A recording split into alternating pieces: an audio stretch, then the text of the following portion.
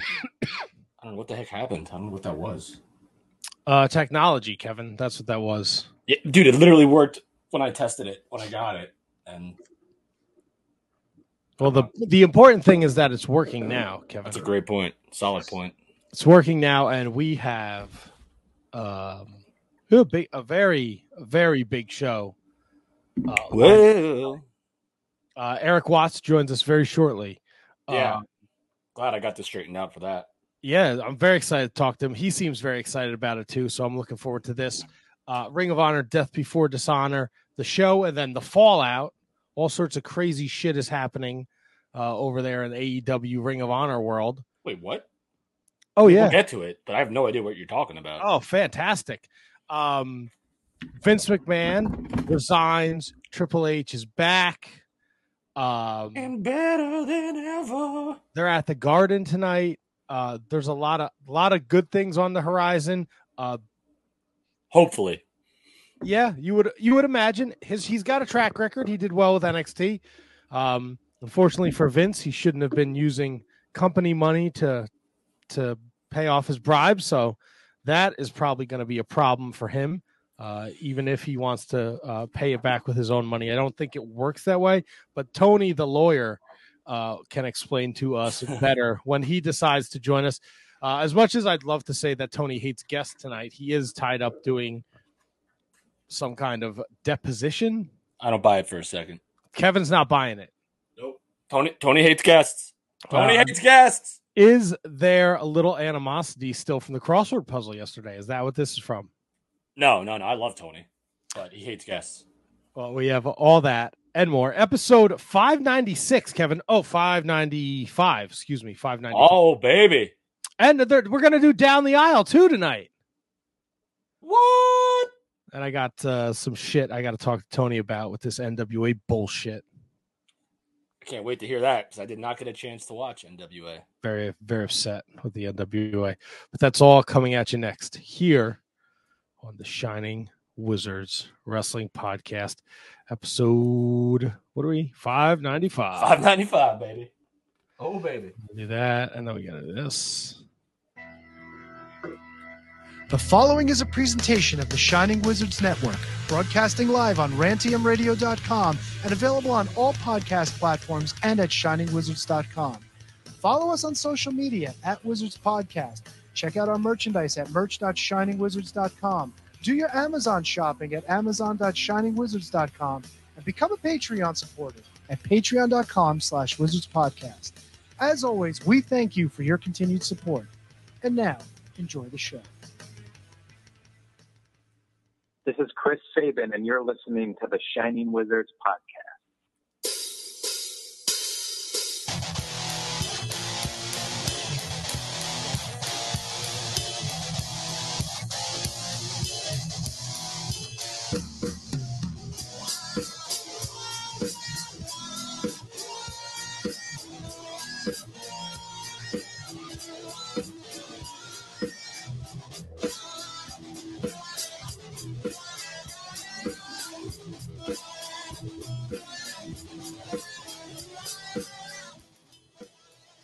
Welcome one, welcome all to another episode of the Shining Wizards Wrestling Podcast, where, of course, it's wrestling talk. Ooh, I get to do it today and talk about wrestling. I'm Matt. KJG. Somewhere out there in the world is Shining Wizards Tony, and hopefully he joins us because I got some bones to pick with him. And apparently, Kevin, I don't know if you got this text message. We have our next challenger for Can You Beat That? So maybe there's another stupid video we got to watch. I did not see that. Yeah, so but we are here. We are live on all forms of social media. I can't speak. Facebook, YouTube, Twitch, Twitter. We're on the rant. I don't know why I even bother, to be perfectly honest with you. But we're available there. And of course, if you're not listening to us live, but listening to us in podcast form, thank you. We're available on all podcast platforms, the Google Play, the iTunes, the Spotify. Fun little fact about the Spotify, I can make questions and polls, so you can answer the questions and the polls on Spotify. Interesting. Like Yeah. kind of like Twitter did. Twitter has polls. Yeah, but it's if you go to Spotify and you click on the episode, the little drop down thing. I think last week's was on a scale of 1 to 10. How excited are you for Ric Flair's last match? So a couple people responded there. What were the results of that? I will pull it up and I will tell you right now, Kevin. Were they positive or negativo? They were positive. Mike so Spear, people are looking forward to this debacle. Mike Spear said it was a 2 until the vignette that built up the story around it. Now it's at an 8. Yeah. Ted the Hillbilly said 11. Can't wait. Can't wait. Can't wait. And then the poll I put up was, do you think WWE going back to a TV 14 rating is good for the product? Can't be worse. No, that's right. And it was split right down the middle, 50-50. 4 votes. Lighting the world on fire, baby. This is a new thing. I didn't know I could do this. So yeah, check it out, man. It's Spotify, daddy. Pretty cool. Yeah, Spotify. Spotify's fun. That's it. So we're available wherever you're listening to your podcasts. And please rate, review, subscribe. If you're watching this now on the YouTube, please make sure you hit that subscribe button. And then you can talk to us. Drop a comment. We love reading your comments. We love talking to you. Eric Watts joining us shortly. A lot of people are super excited about this, Kevin. And why shouldn't they be? I don't know, man. Look, 30 years ago, Eric Watts was the PWI Rookie of the Year, 1992. I'm not surprised. Dude, he had a good look. I liked Eric Watts. I still do like Eric Watts. I mean, I don't know Eric Watts, but I like Eric Watts. I liked a lot of the stuff that he did. He was a fun, solid guy to watch, I think. He gets a bad rap. Well, I think we'll get into that too, because I think because he is the son of Bill Watts, I think he was given unfair expectations. That's true. So I wonder if he ever got the question about comparing himself to David Flair, and how quick David Flair was thrust into this crazy stuff, where Eric Watts was kind of he wasn't thrust into anything wild like David Flair was. He was just his Eric Watts early career wasn't him turning on Hulk Hogan or turning on Ric Flair and joining the Wolfpack and Hulk Hogan. So I wonder if he's ever gotten that. I'm sure he has. I'm sure he's heard it all. He's been around for a while. So, but I am still very excited to talk to Eric Watts. And of course, how could we not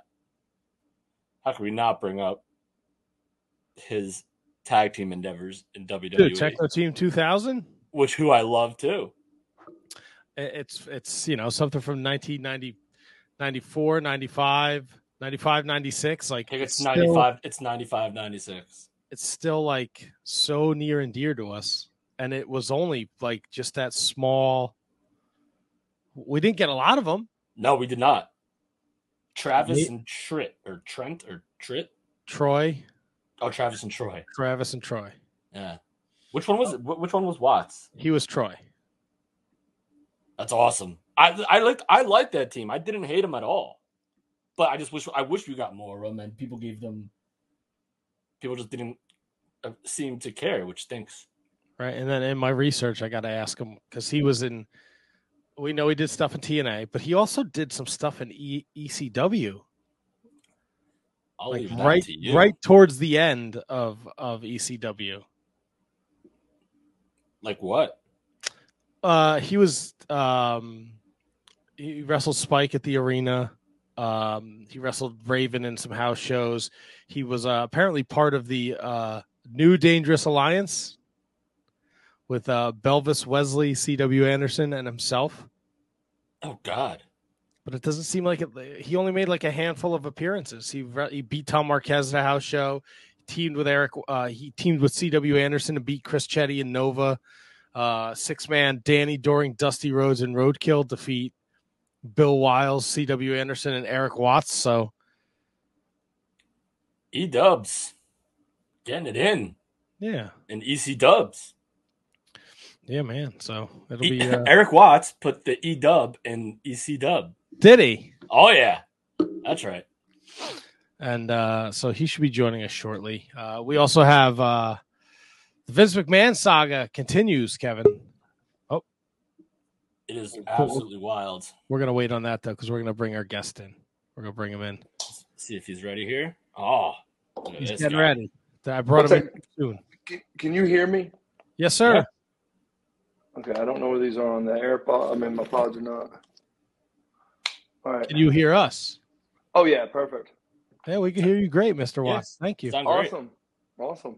Well, we were just gushing over your career and the longevity of it and how much it's stuck with us, specifically for myself and Kevin, the Techno Team 2000 run, which was very short and limited, but 20 plus years later, like people were so excited when we announced that you were going to be on the show, and they wanted to talk about Techno Team 2000 and your TNA run, which is funny. Oh, man. Because our first introduction to you was WCW, and it's funny that people were not as excited to talk about the WCW run, but we are, because we're professionals over here. Well, and so I'm guessing most of your fan base must be that, West Coast or Northeastern or whatever. Is that correct? Yes, sir. Yeah, because are we live now? Yes, sir. Oh, yeah. Okay, I just want to make sure, because it's amazing, because when I got into wrestling, just seeing the different of how avid the fans are, right? So the people that liked more theater love WWE. The people that still believed it was real love WCW. And I don't mean that as a shot, Right. WWE was very real. But the people that like the more choreographed and charismatic, and that I got to be careful when I say that, because that's nothing to Shawn Michaels and Takers and the Bret Harts and the Owen Harts and all these masters of pro wrestling. We're not talking about who would rank in the top 10 or 20 of all time in my life, whether it was more theater or not. We're talking about the whole package. But man, I'm telling you, if you're devout WCW, man, F WWE, and vice versa. Now there was that slim margin that just loved pro wrestling. Yeah, guys like us. Well, but let me say this, guys like us, Shining Wizard Kevin. This guy gets it. So where I saw it, where the majority of the crossover to me started happening was the fact that when we started going head-to-head, the Mondays and Thursdays. Because before then we weren't going to head-to-head. I mean, WWE was crushing us, right?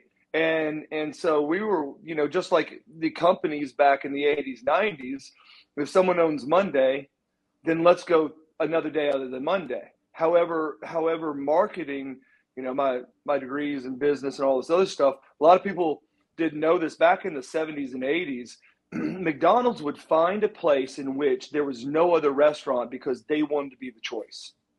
Okay? And then all of a sudden in the 90s, they found out that the majority of people are hungry and they think they know what they want. But instead of going out of the way to a McDonald's, if there was a Burger King, a Taco Bell, a Wendy's, an Arby's, or what have you, they would drive towards that, what I would call a street food court. That's why the advertising is so important. These guys will advertise 2 for $1, 3 for $1 to try to change your choice on the way to McDonald's. So McDonald's figured that out and goes, hold on just a second. More people drive towards a destination of eateries than to a specific eatery, right? And I'm thinking, man, this is what I just went through in college. But the WCW doesn't get that. So they want to go on a night that WWE is not on. I'm thinking, why would you do that? Go on the night that wrestling fans then can channel surf and go in between. Like, let's do this, right? And so it took off. But I think also when you saw, that was the beginning. But when I think really that cross, like I like WCW, is when the athletes started crossing. Yeah. Yep. Because now it's like, well, that was Big Daddy Cool, but he's Kevin Nash. Well, shit, he was Kevin Nash before he's Big Daddy, and vice versa, right? But you always wondered who the next one was going to be to go from one show or to the other, and then also you were also pleasantly surprised when someone you didn't expect to ever go to the other one did, like Rick Martel showing up in WCW in like 1998. Like no, like Right. who would have saw that coming? And he had a good run there, so it was truly a height and a great time to be a wrestling fan. My favorite was wondering where Sid would show up and if he actually had a match because he might have a softball tournament. I mean, do you understand? It's a shoot. Like he got fined and fired from places because there was a softball tournament and the team that he was on or sponsored had a huge game, and so he just couldn't make the big match. And listen, I love Sid. Sid was so fantastic to me in my career.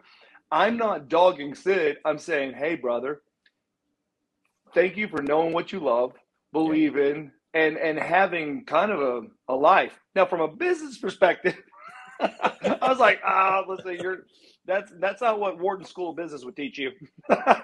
Yeah, was it frustrating for someone like you who had wrestling in their blood to see him kind of just like he was given like Sid was visually he was awesome. When you saw Sid, you were like, holy shit, this guy's and he just, I'm gonna go play a game of softball instead of, main event with Sting or whatever. Bro, but you the thing about it is when you see it in movies and television and in real life, when a person has the it factor, they have the it factor. Yeah. Well, I think part of that it factor DNA also has to do with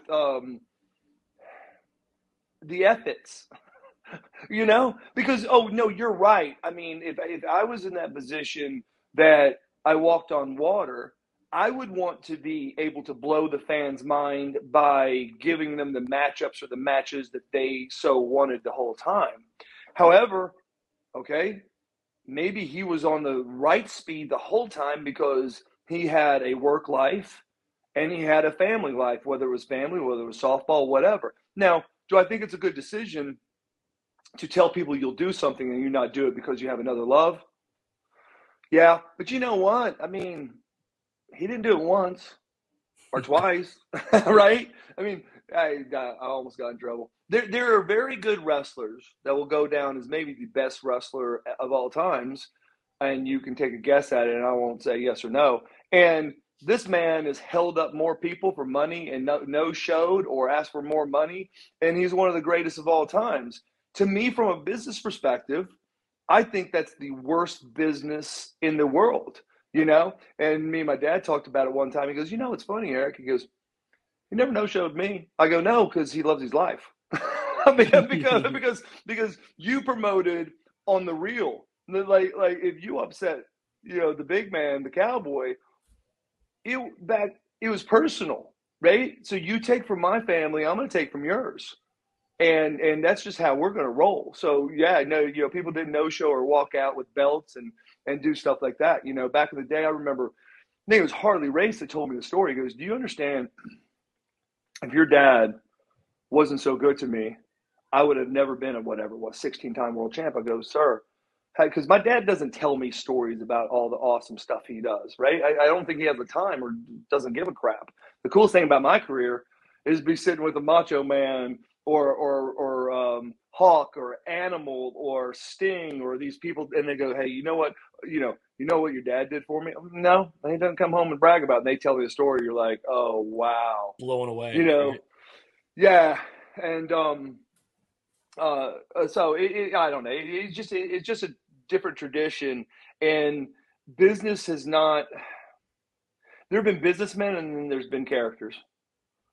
Some of your greatest characters weren't very good at business. I mean, I don't need to point them out. There's guys that have bankrupt 3, 4, 5 times, and they've made more than anybody.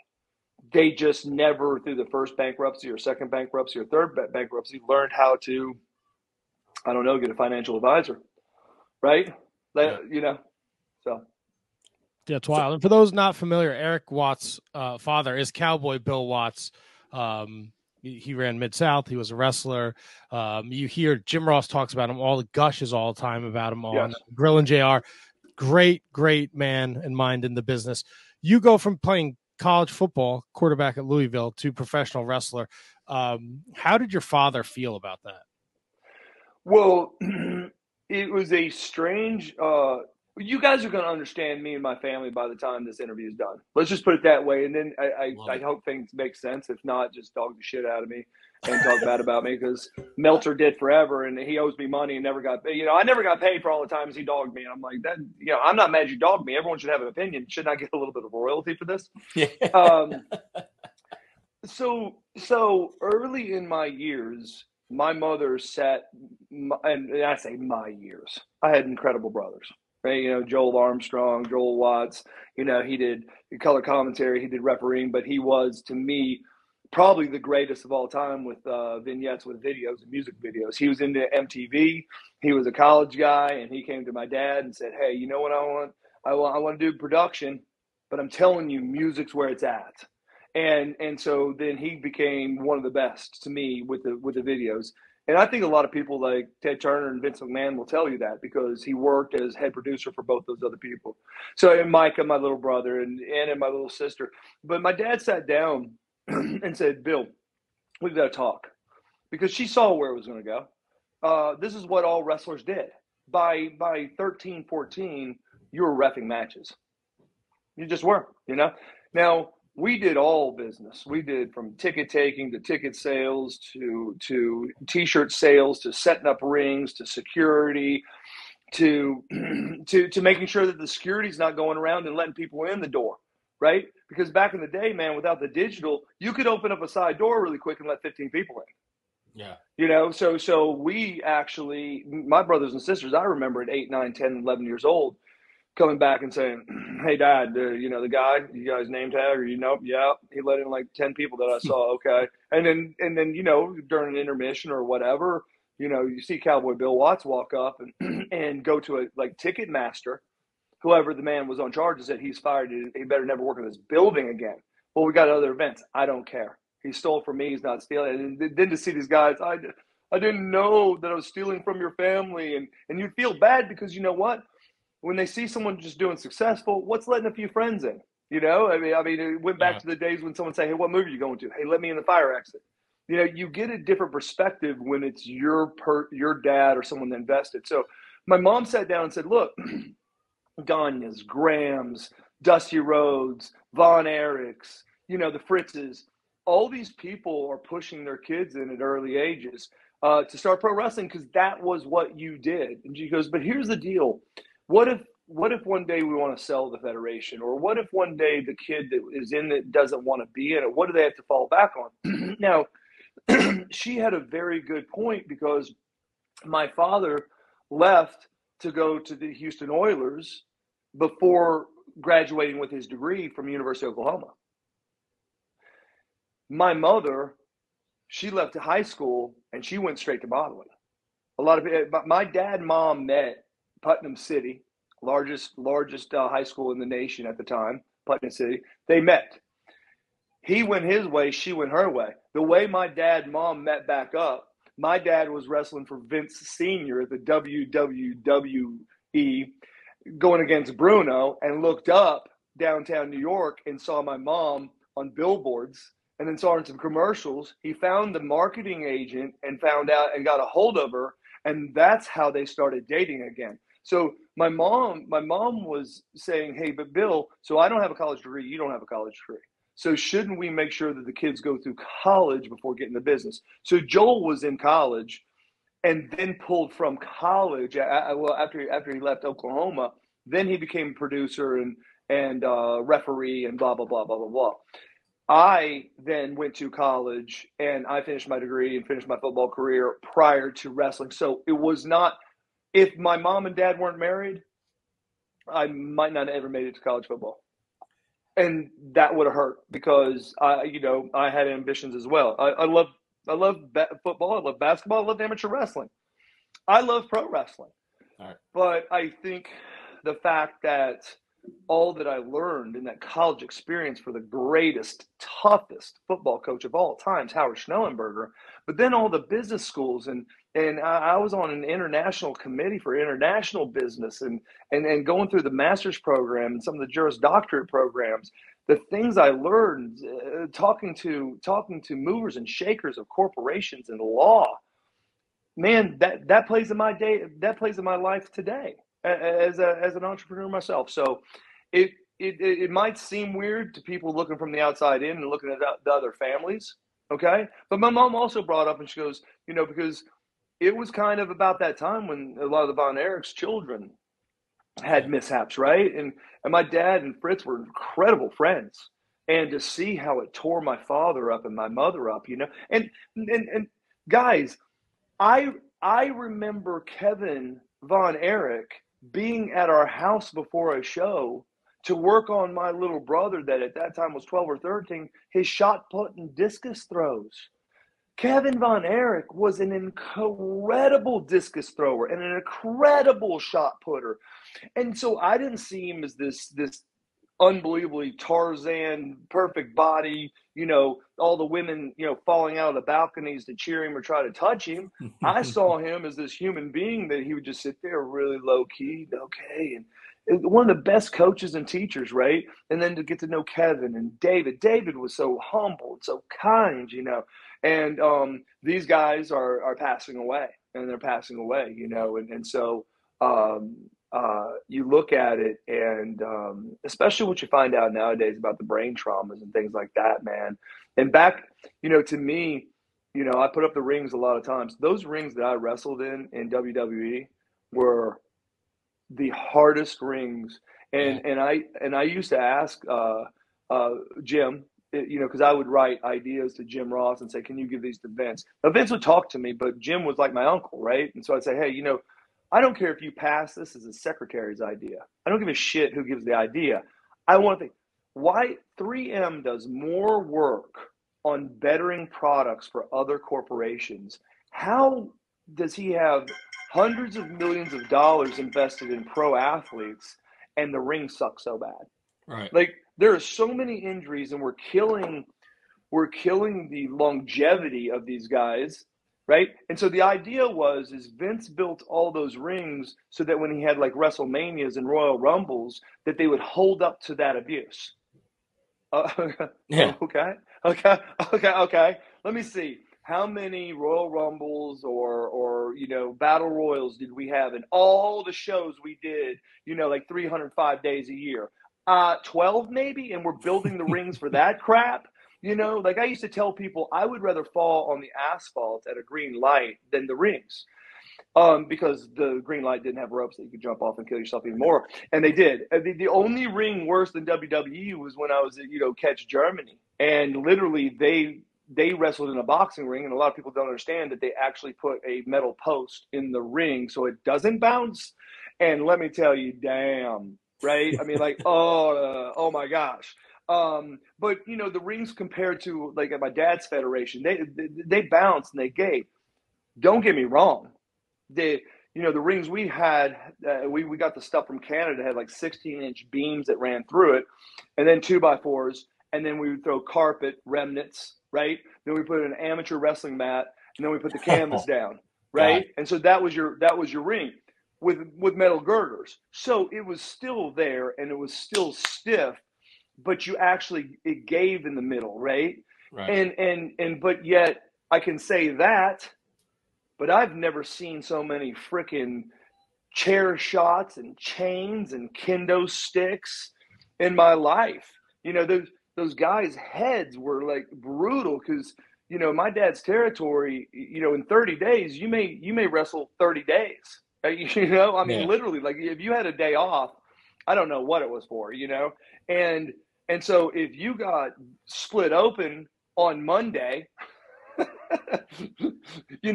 I saw guys because I can't remember, they come into Tulsa and Oklahoma City every third week, I think. Literally, I would be at the matches where they got split open, and 3 weeks later, they get split open again, and just the scar tissue and the purples and the reds and like my dad, he's got 2 huge A-cup scar tissues on his flipping head. Right.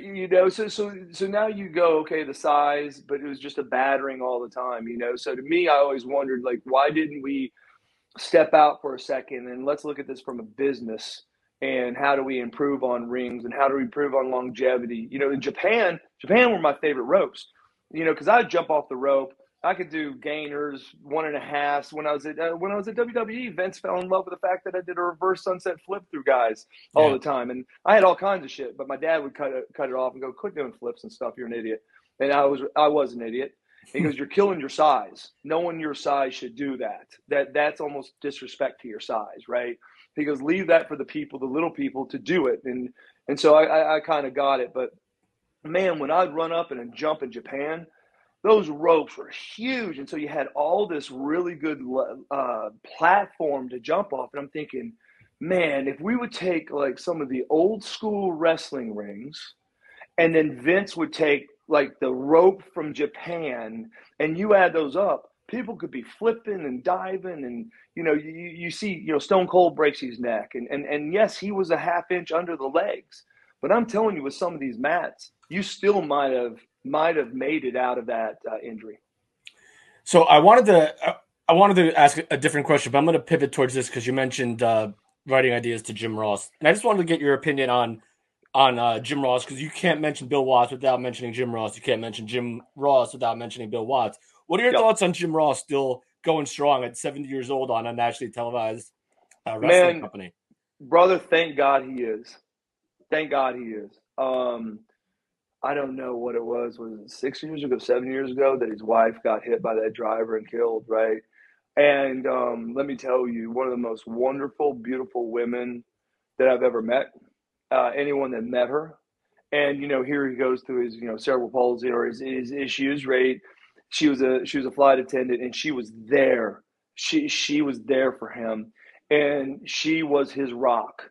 And here they're going, and things are happening. I mean, the man got fired from WWE because of his health issue. Leaves, horrific, and then forgives and comes back and makes it an angle. That's how much you love wrestling. I mean, it was mind-boggling. So, I remember the days coming back from middle school and junior high, and I would stop at the office, and there's my dad and Pritchard sometimes, and Jim Ross, and they're sitting there, and everyone's trying to hide from my father because he's just going off on everyone. But Jim he wanted to learn everything from my father, and he was honest to a fault. Like, I don't care what happens, he would never turn or leave. And my dad couldn't rip a person harder, but Jim didn't look at it that, oh, of course, well, let me tell you what, when my dad's on you, he's on you. But my point is, Jim was like, he's just trying to make it better. I'll give you a prime example.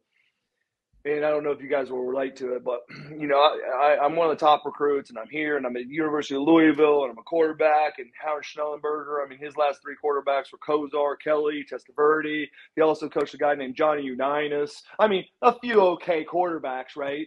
Love Testaverde. Testaverde's my guy. I'm sorry. Hey, love him too, man.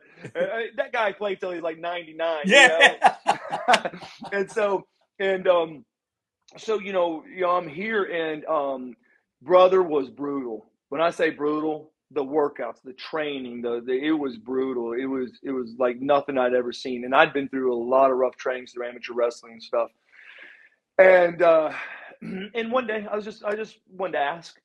I'd been there for probably 2 months, 2 or 3 months, because I pulled myself from the All-State, All-City, Oil Bowl, everything that you fought for your whole high school career.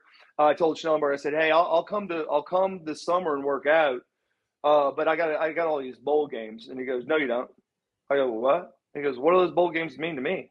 I go, well, but I played my whole high school, and I get my picture, and yay, and especially the Oil Bowl, because that's the best of Texas against the best of Oklahoma, man. You want to represent. He's like, that means shit to me. You get hurt or something like that, I'm on your next phase. Do you want to go to the Heisman Trophy? I go, yes, I do, and I'm going to get the Heisman Trophy. He goes, well, then what does that? I'm like, okay, yes, sir. He goes, the day you graduate, get in your car, you're going to enroll in summer school.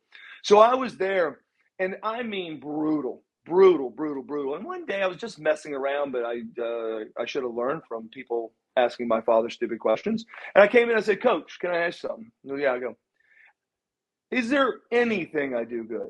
He goes, excuse me? I go, There is not one. I've been here for 2 or 3 months. There has not been one thing I've done right.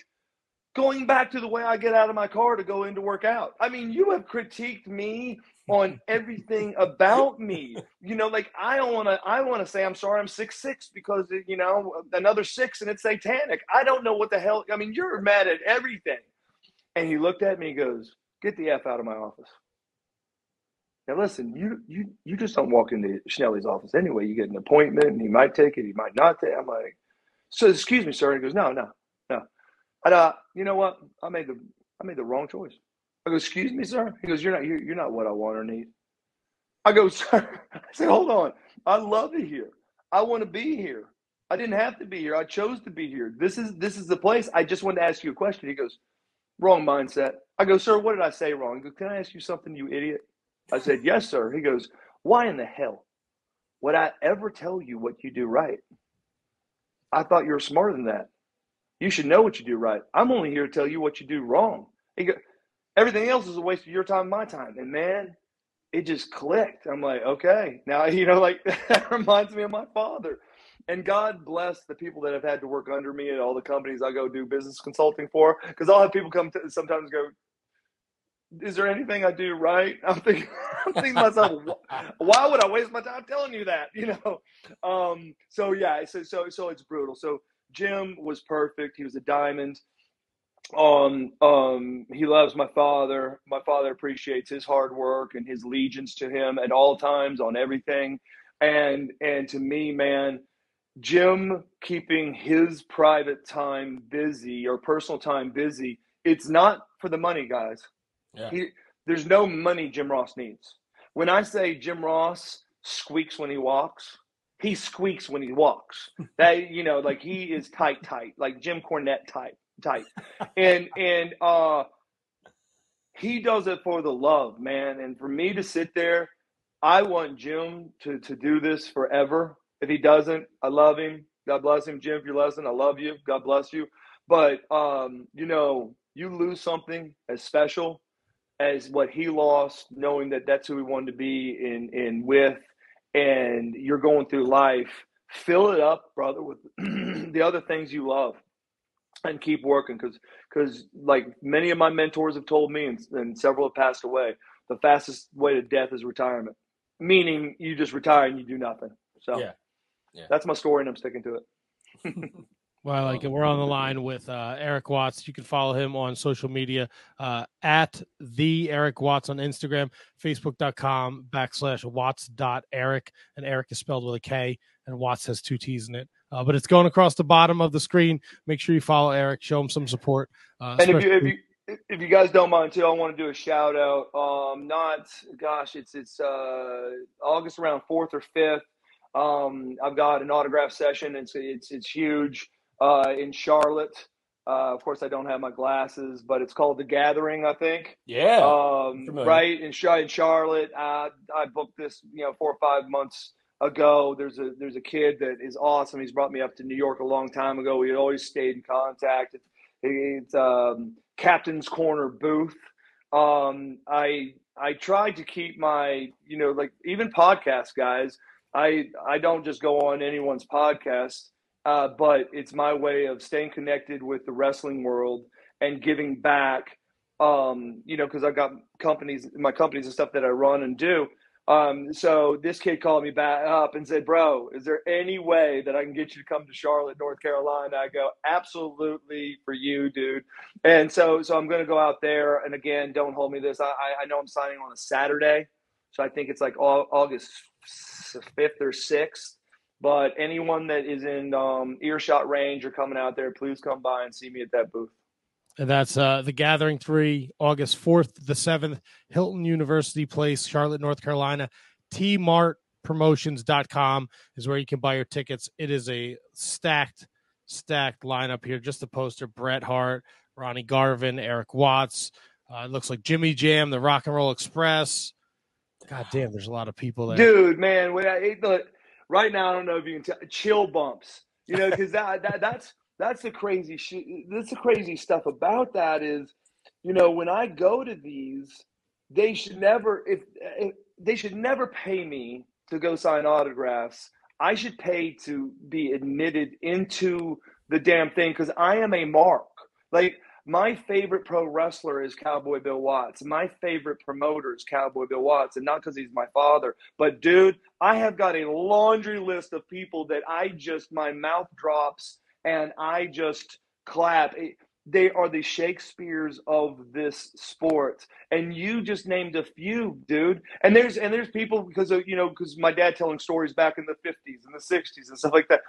I'll see some of these names that might not pop up to someone else, but I'm blown away. And then the regulars, Nikki Koloff, right? I mean, he's the Mark Merrow. Mark Merrow lives 7 miles from my house, and the only time I see him is at an autograph session or when we go to DDP's Christmas party. Can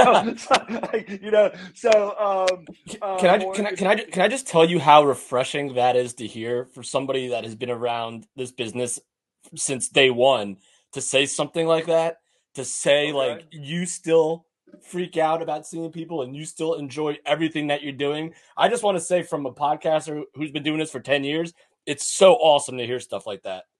Chill bumps.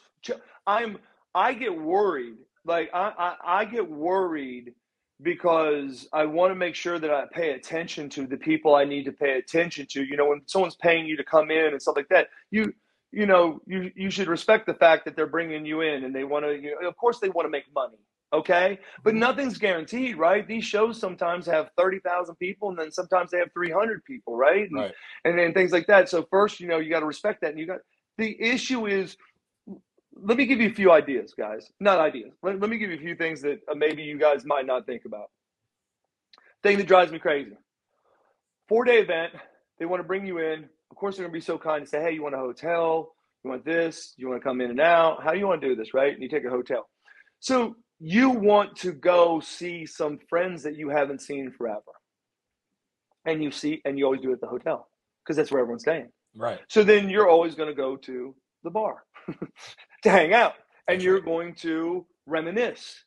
Well, let's see. If I was a wrestling fan, where am I going to be after hours in which I don't have to pay to get in? I don't have to pay for, hey, can you sign this? Can you do this?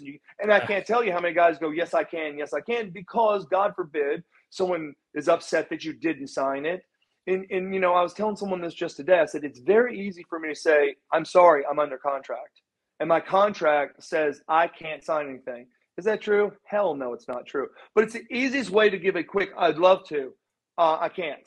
Hey, people, my Facebook's maxed, and it has been forever. And I think I'm going to go public with it or whatever so more people can get to me. But, people that truly want my autograph that can't come anywhere, they can message me and say, hey, and guys, I don't want anyone to hear this, which I'm screwed now. I tell people what I want for my autograph and what I deserve for my autograph. And guys, there are times when people express some stuff to me or talk to me about it.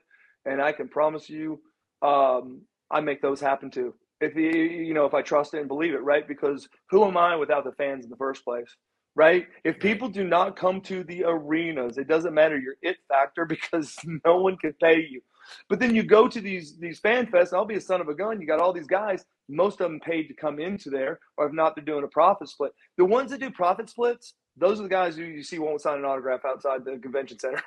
Because if you're on a deal where you're making 30% of everything or 50% of everything, you're not going to do it. Yeah. Right? We've done it. We've done the vendor stuff, so we get it. Yeah. Yeah. But how many times did you see guys and then they're signing stuff, right? So to me, my biggest issue is I get all giddy going, okay, who all am I going to see? How you see 10 people you want to talk to, they want to talk to you. And the biggest problem is, okay, here's let's say, Bret Hart. Here's Bret. Man, I got to talk to him about the time, it was me and Jeff Jarrett and Road Dogg, and we're running Canada, and he brought us to the house to watch some old tapes. Oh my gosh, God, hey, blah, blah, blah. I got to talk to him, but let's see, I can only talk to him for so long, but there's so many other people I want to talk to, but I got to respect him because, oh my gosh, he should be enshrined as one of the best wrestlers ever. So, again, a freaking fan that actually has the right to go talk to someone, and I don't want to abuse the fanship either. Right. Because I am I'm a mark. And that's what made it so special to wrestle, because I also know all the other side of it. And to me, you know, it's the guys when I watch basketball or I watch baseball or I watch football that do it truly for the love of sport. People go, oh, he makes $30 million a year. Yeah, he's made $30 million freaking dollars a year. And he could have retired 10 years ago. Hell, that guy's model wife probably wants him retired. but that particular guy can't give it up, because he knows once your talent goes away, your career's over. It's like when like I loved about Drew Brees, right? You see him and they're running deep in the playoffs. He said it's his last year, but here's the deal, man. He couldn't throw anything over 20 yards anymore. Yeah. He literally could not throw over 20 yards. I can tell you, Drew Brees' mind is one of the greatest minds there is in football. And if Drew Brees could still throw the ball 40 yards, he probably would have won a Super Bowl at the very end, and he would have played again. He knew his days. We have Tom Brady on the other hand, who's you got Tom Brady. He gave it up, and then he left going, hold on, I'm still at the peak of my ability, because I can still rope it 50, 60 yards, and I know the game as good as or better than anyone else. Yeah. And then you surround yourself with all the pieces that he surrounded himself with in Tampa Bay, and then boom. You know, the biggest thing about that's going to be, you know, Arians, you know, steps back and they got a new guy. And so how much of the offense will be new or not? Because Brady, you know, when Brady came in, he said the biggest problem was you can't learn a book that fast. So he actually had to come in to Bruce and say, Bruce, time out.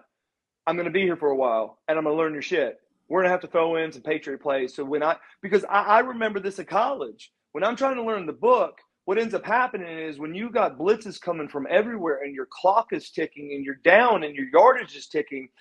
So what if you got 100 plays? If you can only recall 3 of them, what does it matter? Yeah.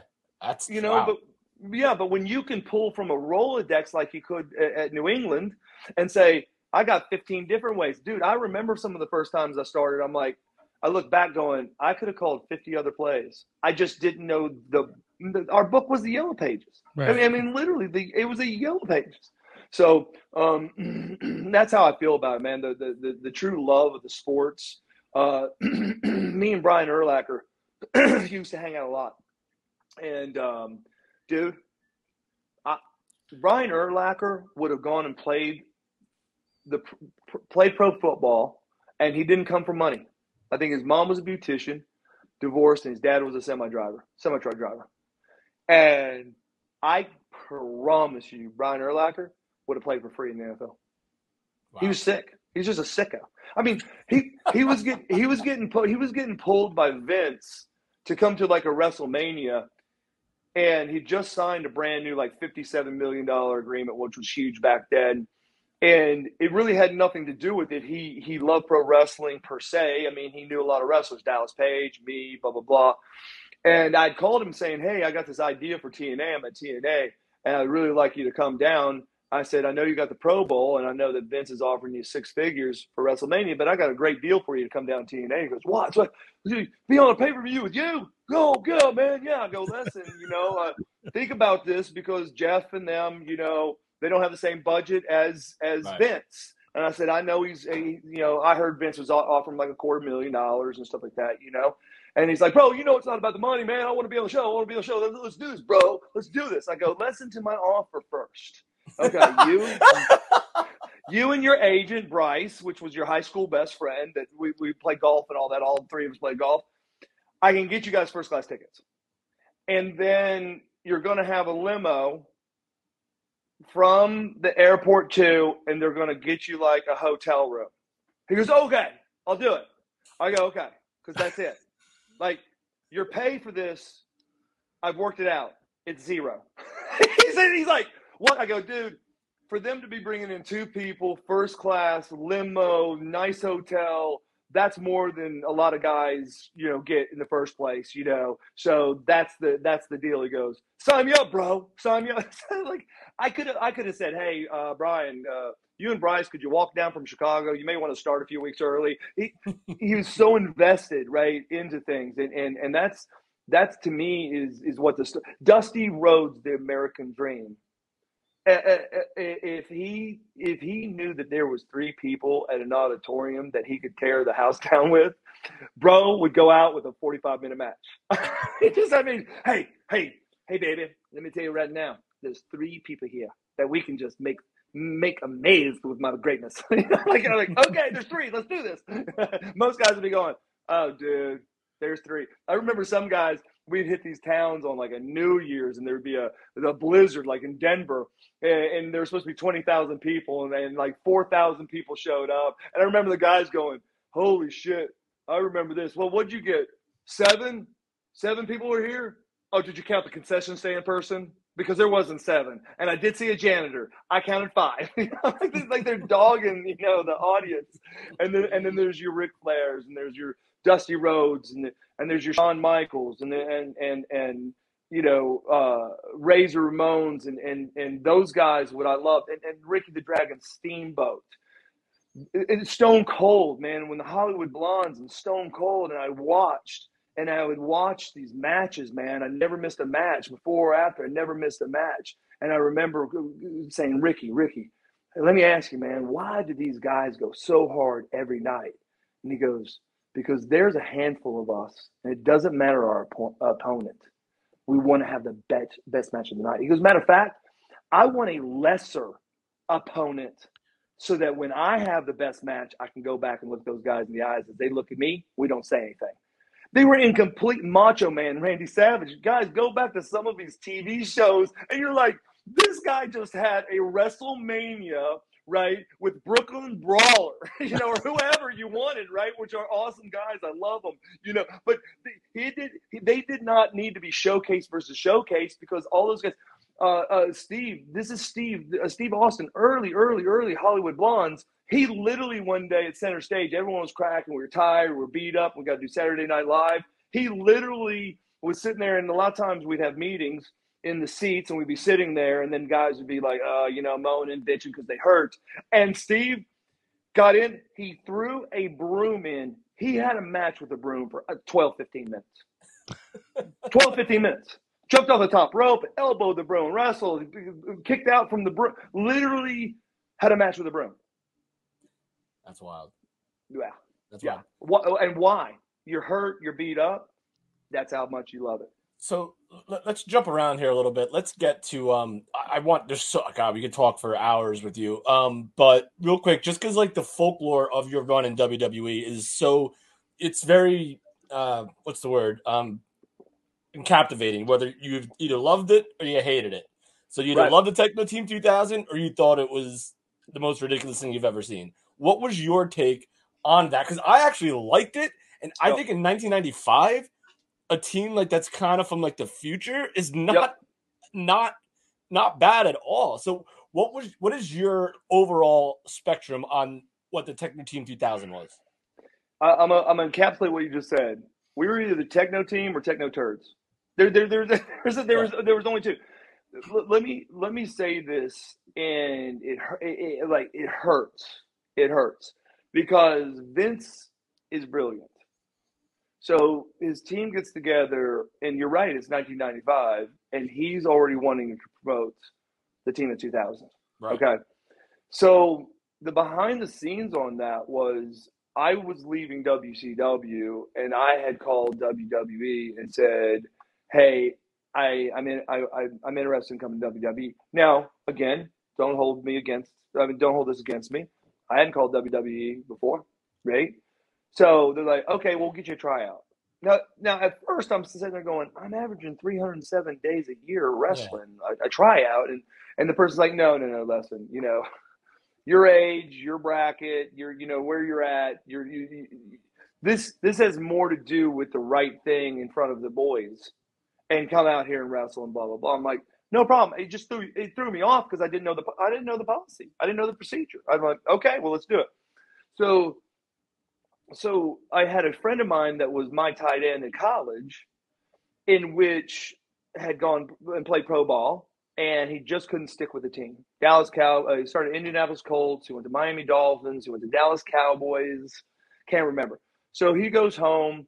and from what I understand, had a little issue with gambling or whatever, and so, I get a call from his mom, which I love dearly. And this kid goes from a great potential to living back at home with his parents.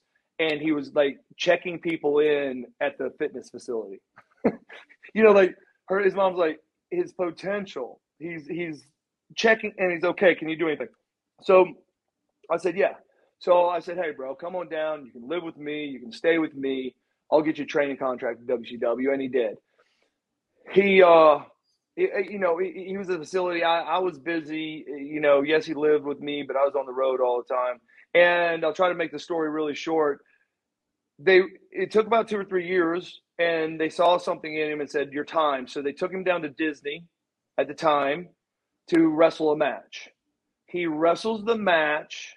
And because he's about to give up, right? I mean, 2 years, 3 years at a training facility, no matter how much you're getting paid, and he got paid well. It just, if you're an athlete, you're ready for the show. Let's get on the road. And he had a match, and it was actually against Goldberg, and he beat Goldberg because that would have been Goldberg's first match. Someone in the back said, "Hey, I got an idea for that kid. Let's ask him to stay home for a few more months, but let's repackage him in a different deal." And he lost his crap. Like after all this time, they say, I have a match. Me and Bill have a good match together. And I know now, because Bill Goldberg wasn't Bill Goldberg, yet, and all this other stuff. So he was just talking about the match. I had a good match. It felt good. It looked good. I'm ready. Not for middle card, just to be on the card, ready? Right. And so I come home and I'm hearing this. I'm like, dude, did you really? You've done this. You've been good. You haven't gotten in trouble. Forget it. I'm going to call it WWE and I'm going to say you're going to try it with me. So I call up WWE. I said, hey, I'm going to bring someone with me. And they go, we didn't invite anyone else. I go, he's a good athlete. Just take a look at him. So Jim Ross calls me back and said, hey, Eric, let me explain to you how this works. You want to be dumb enough to bring someone else, son? They're gonna sign you. But I'm gonna tell you something about how Vince works. You come up and your partner looks like shit, then you both don't come. You either both come or you don't come if you ask to come as a tag. And I'm like, well, we're coming. And now in my mind, I'm thinking, hold on. I so wanted to be in WWE. I love WCW, but who doesn't want to go to like two great teams, right? That's like I'm at the Dallas Cowboys, so I wouldn't like to go play for someone else, of course, and so I'm like, okay, well, F it, we'll do it. So I immediately freak out, and I go to the WCW power plant, and I said, you work out tomorrow? He goes, yeah. I said, I'm going to be there. Well, I had good rapport with everybody, and I went down. I got an idea. For us, because I don't know how good you are in the ring. So let's get going. And so I came up with a whole bunch of double spots, double leaf frogs, double hip toss. He hits the rope. I hip toss him on top of someone. I stole a luchador move. I would throw someone in the corner and then I'd come up and elbow him. I'd bounce out. Chad would run. I'm 6'6". Chad's 6'6". He would jump and I'd catapult him into a flying, body press in the corner. He would hit him. I would do a reverse sunset flip off the top rope, blah, blah, blah. So we go up there and we actually had Brooklyn Brawler and Barry Horowitz. What's that? Barry Horowitz. Oh yes, love Barry. And so we have Barry, and I don't know these guys. And we go out there and we have a match, and Barry and them, and of course I kind of understand the WWE thing, So someone could say you're doing good and not, and and I'm like, okay. And we came and I come through the curtain, and there's Vince, and it says Eric Watts, Chad Fortune, right over here. Come up by one of the semis where he goes, I need you to sign this contract. I go, excuse me? He goes, you're ready to sign. I need you guys immediately. I don't even want you to think about it. And so in all my brilliance, because of my brilliance, I said, sir, I don't sign anything without my lawyer looking at it. He goes, excuse me? I said, I don't sign anything without my lawyer looking at it. He goes, when can your lawyer look at it? And I said, he can look at it Monday. He goes, can you FedEx this to me Monday? I said, yeah, I'll FedEx to you. So we end up leaving, and we get in the car, and Chad's like, are you kidding me, WWE? It's like, he goes, I don't give a shit. What's in that contract, man? I'm signing, and I'm not. He goes, so how much is the lawyer going to cost us? I go, I don't have a lawyer. I just, that's what you're supposed to say when someone wants you to. So we went home, had a few drinks, and we sat around till Monday, and I said, hey, I'm going to sign mine. He goes, you are? I go, yeah, my lawyer looked at it, signed it, and sent it. And dude, I mean, Vince treated us like rock stars. Came up with the idea, had a different fashion designer. They'd gone to a female, which the outfits were a little different. I felt weird when I'm like, hey, Techno Team 2000. I've got somewhat of a country accent. I'm like, hey, Techno Team 2000, y'all, to the future, urban cowboy. But I saw the concept, and Vince is like, I have never seen two guys 6'6" that can move and do, all this stuff. And I'm like, thank you, sir. And man, you could feel the vibe. I mean, you could feel it. You could feel the fans liked it. And so what I think happens, this is just me, and yes, there's some people don't like anything. And I'm not saying there's babyface fans, there's heel fans, there's smart mark fans. So I'm not talking everybody. You could just tell when you're in the arenas. You could tell that there was a lot to it. You can tell in the back from the happiness and the jealousy, right? And realistically, what happened is we're going, and then there was a big, first of all, Vince couldn't wait for our outfits to be made. They were taking like 3 or 4 months, the music, the copyrights. And I remember he called and said, hey, Eric, would you and Chad, you tried out in your Louisville shorts and you had your jerseys on, or your letter jackets. Would you do one of those two things? I got to see you guys again. I go, okay. This is the man. He's asking us, we want to see you. He goes, we got something happening in my backyard at Madison Square Garden. Can you guys fly up for a match? So we actually flew up and had a match at Madison Square Garden and Boston Garden those 2 nights. Actually, the Madison Square Garden night was the night in which Kevin Nash, what was the big thing when someone was leaving? Who was leaving? And they hugged at the end of the matches. The curtain call, if you will. The curtain call, if you will, because I was standing right by Vince. Vince truly lost his shit, and plus I wasn't. They totally broke. It was Hunter. They all broke kayfabe to thank the guys that are going to WWE. WCW. Right. And so we were on. Those are the first 2 shows. Well, in the match, Chad's very talented. He got excited and ran, and he'd not really been other than the tryout on ropes. And ropes are completely different from cable at WCW. They just are. They don't give the same way. They're lighter, they're looser, and all that. And he fell through the flipping ropes. And you heard the fans go, oh, well, him being so new, now he's got his dauber down. And I'm like, come on. We finished the match. Well, you could tell Vince was kind of like, you know what? He asked me, he said, what did I say? It's just butterflies. It's butterflies. It's a huge stadium. It's butterflies.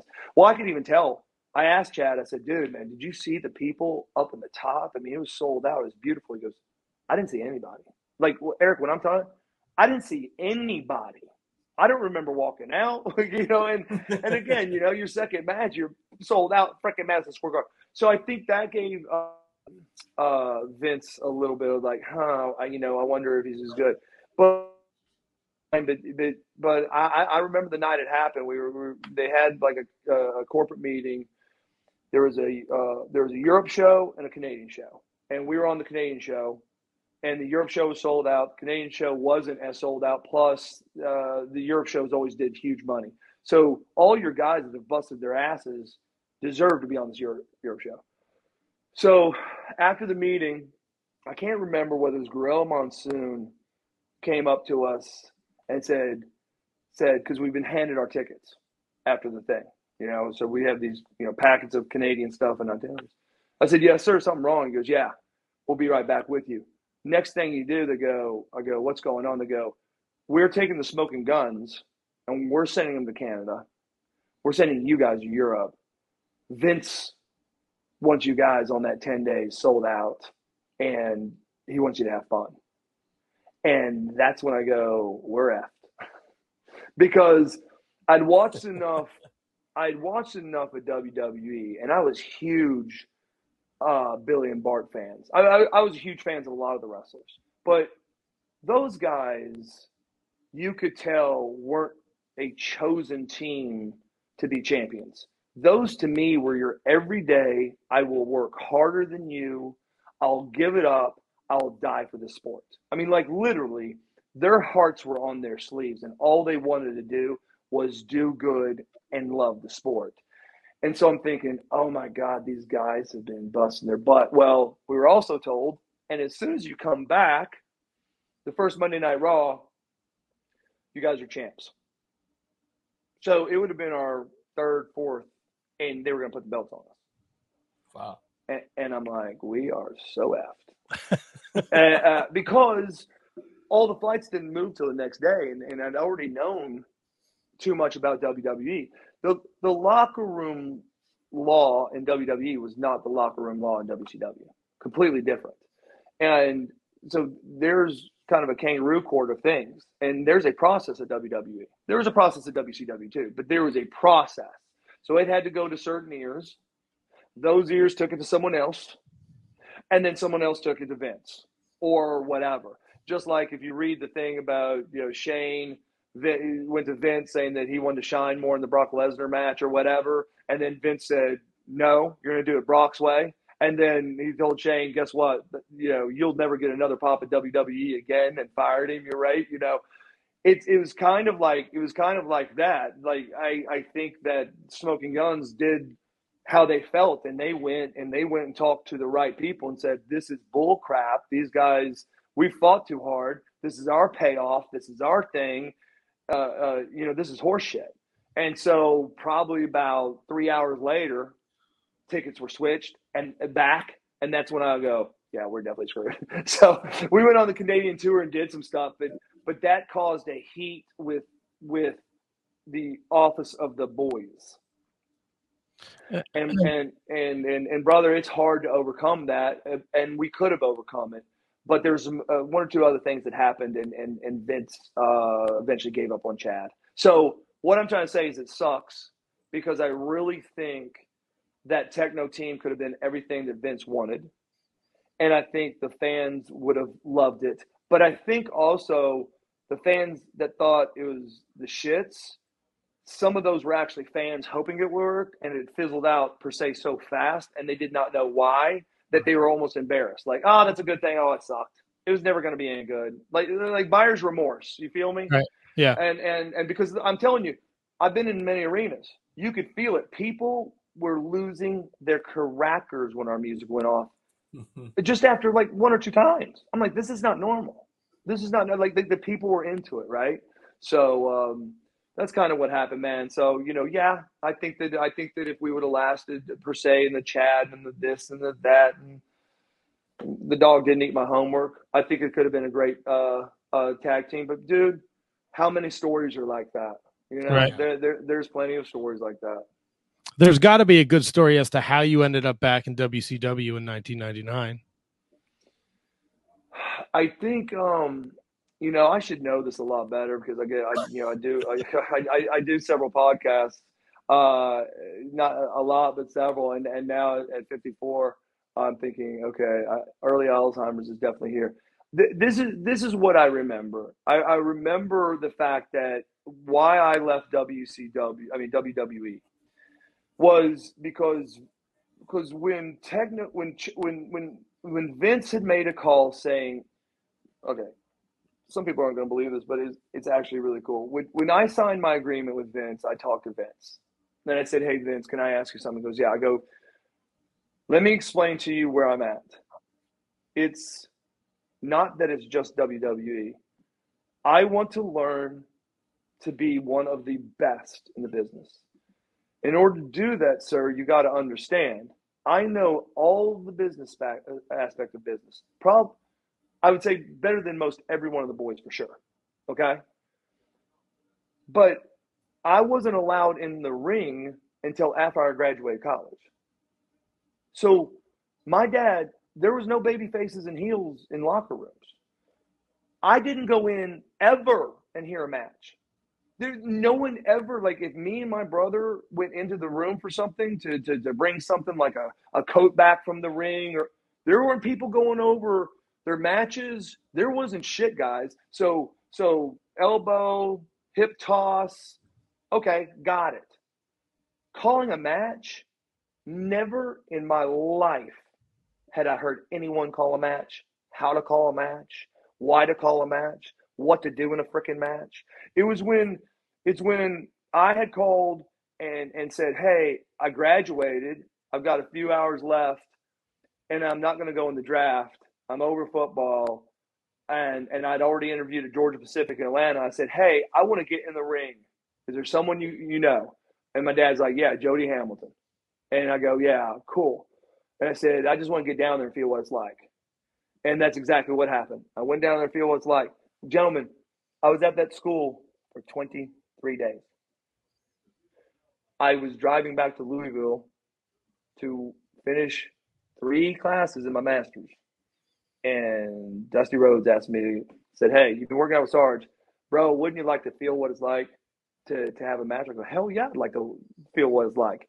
And I said, as a matter of fact, after I finish my master's, I'm going to come back, and if you can get me in the training school, I'd like to. He goes, run it down. And it was Tennessee, Franklin. I think it's Franklin, Tennessee.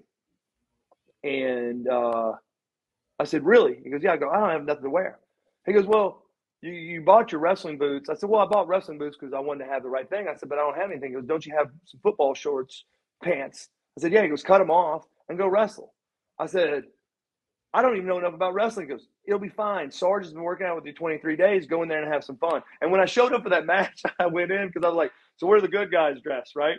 So I walk in, and right there's Rick Steiner. He goes, what are you effing doing here? I go, well, I was told that I might be able to wrestle. He goes, wrestle? Where have you learned to wrestle? Because he knew me as a kid, right? You know, I go, well, I've been down at Jody's school. He goes, how long have you been down there? I'm like, 23 days. He goes, and you're going to wrestle? And I go, yeah. And he goes, well, first things first, you don't deserve to be in our locker room concession stand. So my first night, there's like women, they're making the popcorn and shit. I was getting dressed trying to hold a towel in the concession stand. I came out smelling like Evan popcorn. So I was like, this is so embarrassing. I go down, I wrestle the match, and I honestly, thank God I had Nick Patrick as a referee. Phenomenal, right? Sarge, phenomenal. I got so much to say about that night that you guys would be laughing and give me a hard time. I'd been working out, and I'd gained some extra weight since football had stopped. So I had a jersey on, and I went because I'm like, okay, I'll do my football pants and jersey. I had no backup. Well, I didn't try my jersey on. So I get there and I put my jersey on, and the jersey was tight as hell. Well, I started like working out and started sweating. So I get to the ring, and they're like, Eric Watts, and people are cheering. And I go to take off my jersey, and it was like in hockey, I got it caught in my head. So Nick Patrick had to pull my jersey off of me. I was like, people are like, they're laughing. And then they let me go over. Don't know why, but they let me go over. And I was so excited. I'm like, yeah, because I rolled out immediately. Because I didn't know who was going over or not. They called it last minute, and boom, and I roll out. I'm like, I won, really, woo! And so then I started going. Someone goes, great match. You're going to the wrong locker room. I was going back to the heels locker room. So I went back to the concession stand. And so basically, Grizz comes. Dusty says, hey, run one more. It's, I think it was Chattanooga. He goes, run one more. It's Nashville. Nashville's halfway to Louisville. And then after that, he goes, what is it like? I go, sir, I played college football in the Coca-Cola Classic against Syracuse and Tokyo. My first main start was on a sold-out ESPN Ohio State in the Horseshoe. I said, dude, I have been on some major, major, major platforms in my whole life, and I've never felt shit like that in my life. And he goes, you're effed. I go, excuse me, sir? He goes, you're not going to college. I go, yeah, no, I need to. He goes, no, you don't, because you're never going to use that degree. He goes, I need you back tomorrow in Atlanta. Your fourth match is going to be Saturday Night Live. I go, what? He goes, WCW, bro. You're on the team. Come sign your contract. Click. And so I call up my girlfriend, which is my fiance. I go, hey, I got some news. I'm not going to be home tonight. She goes, where are you going? I said, back to Atlanta. I go, why? You were just there. I go, I got to wrestle tomorrow night. And she's like, what? I said, I'm signing a contract. So it was effing crazy, dude. So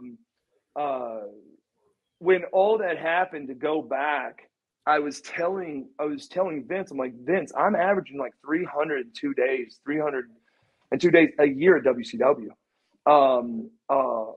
My contract was different from anyone else's. I put mine to where I got incentivized every time I wrestled over 25 matches in a month.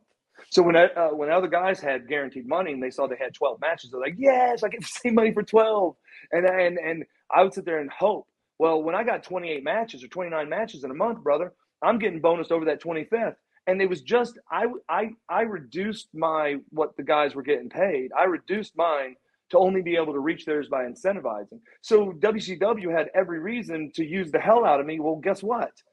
That's what I wanted and needed. It hurt. It hurt. But bro, sometimes double towns, Minnesota, Memphis, I'm like, yes, double shot, hurt or not. It gives me. So when I went to WWE, I'm like, yes, it's on. These guys are on the road just as much as WCW. But then the outfits took like 4 months to make, and then the Chad thing. And then when they were upset, they sent us to Memphis for a while. And Chad couldn't handle it. And so he wasn't working, and da-da-da. And then I come back, and then Vince is like, hey, WWE, Vince had told me, he goes, Eric, if you're ever unhappy, I'll let you out of your contract. And I've heard horror stories like, oh, no, he'll just say that, or da-da-da, he's a liar. I knew he wasn't lying to me. I think that he had that much respect for my wrestling family, per se. And I knew he meant it. And so I got a call and said, hey, we're going to let Chad go. And I go, okay. And they go, do you want to call or do you want us to call? I said, no, I got a few things I got to talk to you about. I said, you understand that I had people look at the contract Chad had. We found a loophole out. When Chad left the training school, Eric Bischoff went so crazy that he nullified every person's contract at the training school, had him rewritten and re-signed because of the loophole that I found. I said, so Chad's name is mud at WCW, and it's wrong that you guys let it go so that fast. So I need you guys to pay him for 6 months. And there was something else. And they go, no problem. And so literally they let him go and kept paying for 6 months so he could get his feet. So to me, that shows how awesome of a company they were. At least to me, they've always been awesome to me. Boom. But the issue was, then I get a call saying, hey, Vince has got a great idea for a new character, but it's going to take about 6 months. And I go, I don't have 6 months. I go, you're under contract. I go, not when I talk to Vince. So basically I talked, and Vince said, yep, that's what I said. He goes, here, I'm going to offer you something so good. It's going to show you how much I believe in you. The money's going to be phenomenal. So what I'll do is I'll send you your release, and I'll send you your new agreement, and I'll look to see what you send back. I said, thank you, sir. I got it, and I effed up because I did read the contract they sent, and it was amazing. But I had to sit there and think about it and go, 6 more months, not wrestling, not this. I can't do it. I sent the release back, and I called DDP after I signed the release and said, dude, you talked to Bischoff for me. I got to get back on the road. He goes, bro, you're at WWE. I go, bro, not anymore because I got to get on the road. So Dallas called Bischoff.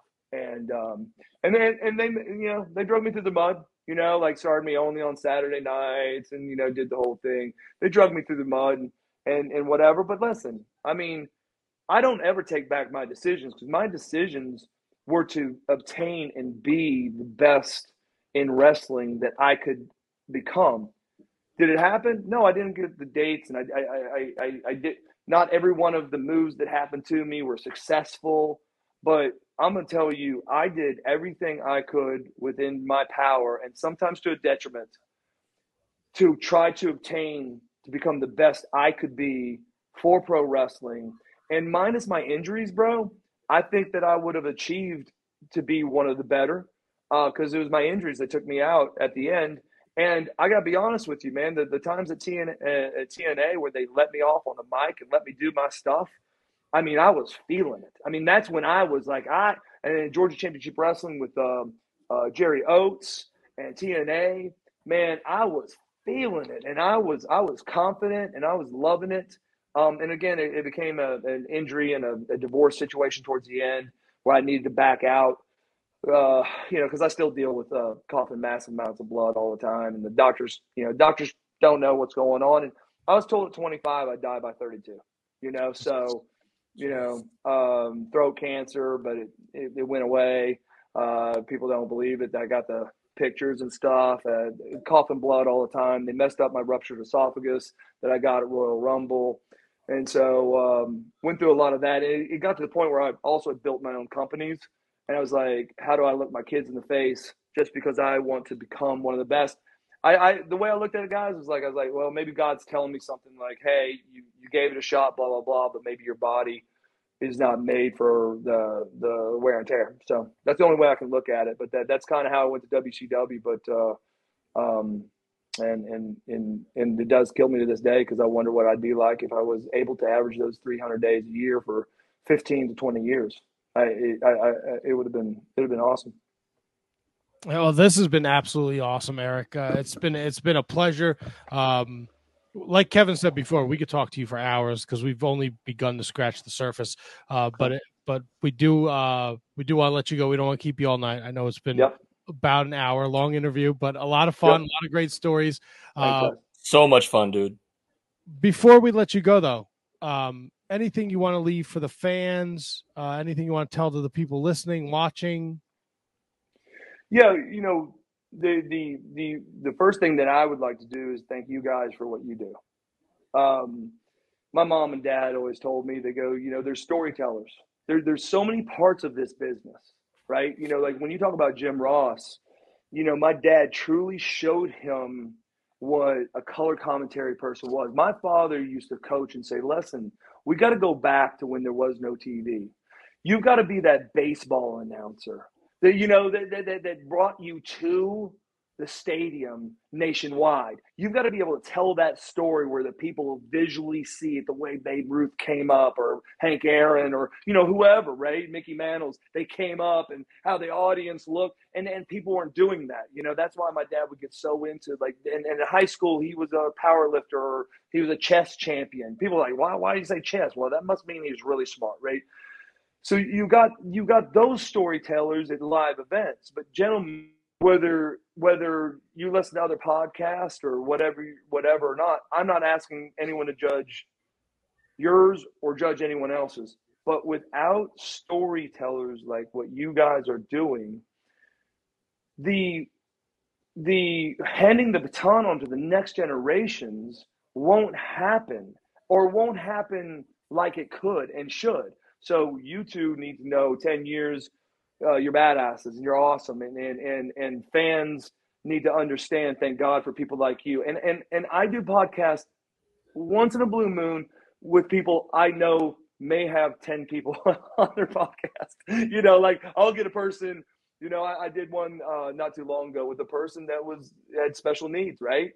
And we did a podcast that rocked for 3 hours. I don't know what the part of the podcast was, but man, I was damn near in tears doing it because this kid was off the chain awesome, off the chain kind, and basically said, I did that he told me, I did it to put it in the can. So when I get my podcast, it's going to rock.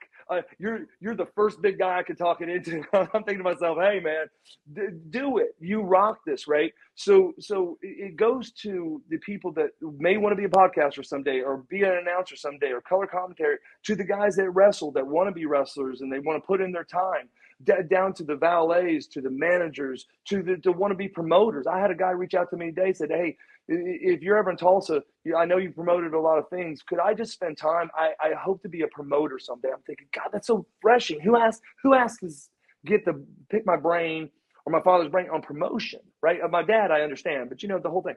So guys, first thing I want the audience to know is yeah, there might be a lot of choices out there per se, but you listen, there aren't a lot of choices. And any day you think there's too many, let me tell you, there's not enough. Because everyone's got their niche, everyone's got their love. And so listen to the niches. Don't commentary the niches. If someone loves all modern stuff or all newest stuff or whatever, and someone likes old school, shut up and listen. Get it all, right? I don't need to hear how smart you think you were if you don't want to hear about the First World War and the Second World War. It's called history, you dumbass. So and yes, I like the modern stuff too, right? I dig it. So Right. thank you guys for pushing and doing all you do. Other than that, I suck at social media. My daughter, my son's a beast. He's 24, out of business school. My daughter is 6'1", starting guard for the Naval Academy in basketball. She started the first 2 years. She's going to her junior, and she's a beast in social media. But right now they're going.